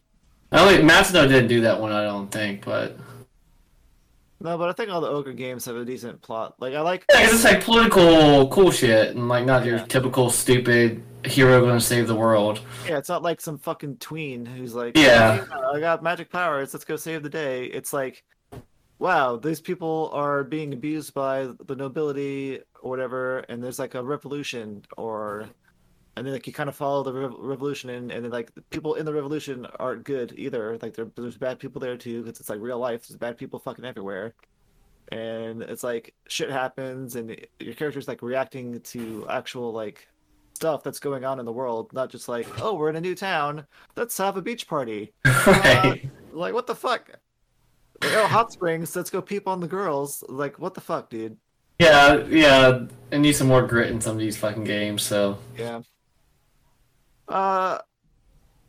Does everybody have Tales of Arise already? I do. Okay. I got a free code. I'm still waiting on my collector's edition. But Oh, yeah, did you get like the big box collector's edition? Is that what you got from directly from Bank? Yeah, I seen the big fucking thing in another Discord channel where they posted. I'm like, God damn, that thing's huge. it was expensive too, so.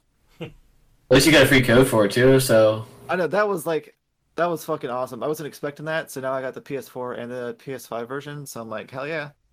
Are you gonna open your collector's edition, or are you just gonna keep it I'm gonna open it because it comes with the costume codes, which is what I wanted to mention to you guys. If you plan on buying DLC, some of the costumes come with arts that are exclusive to that costume, and some of them are OP as fuck apparently. So I don't know if you want to like look into that, spend a couple bucks for a code or a costume that will help you play the game or not. I probably will. Okay. You don't really need them, but because I guess the game's not that hard, but apparently some of these abilities, like one of them is apparently hard to aim, it misses a lot, but like the equivalent like strongest skill for that character does like 10k damage one hit, but this ability does like 10 hits of 10k damage, and it like just melts shit, but it's hard to hit or something. So like some of the DLC costumes are like, what the fuck, like you're really paying to win, I guess. Yeah, I mean, I guess I'll just see how much I like the fucking combat. I usually tend to like them. Hopefully they have some harder settings. I haven't heard anybody really say one way or the other. Is there a difficulty setting for the trophy? No, you can play it on the easy. No, Woohoo! never is, I don't think. Usually there is for a Trails game, but this one's the easiest platinum by far. It's apparently only 60 hours, and like normally in a Trails game, What usually is it? Because a lot of those Tales games, I know the last two I played, you unlock more difficulties as you go along. well, you still have to do like the new game plus still somehow. So you probably just keep it on the harder setting or something, or a harder setting? Well, yeah, like so Grace is F, like you can change the difficulty whenever as long as you locked it. But then like people, unless you grind it a lot or like the experience times 10 or whatever, and like gold times 10 and shit. And then like there's like sometimes you miss like a stupid thing, like you didn't identify a monster, or like you missed a chest somewhere, so you have to new game plus anyway. There's only one missable in Arise, I think. Okay. So, So I guess we'll find out. yeah, I don't know. Well, hopefully it's fucking fun. Well, it's the best reviewed Tales game yet, as far as I could tell. So apparently people think it's really great.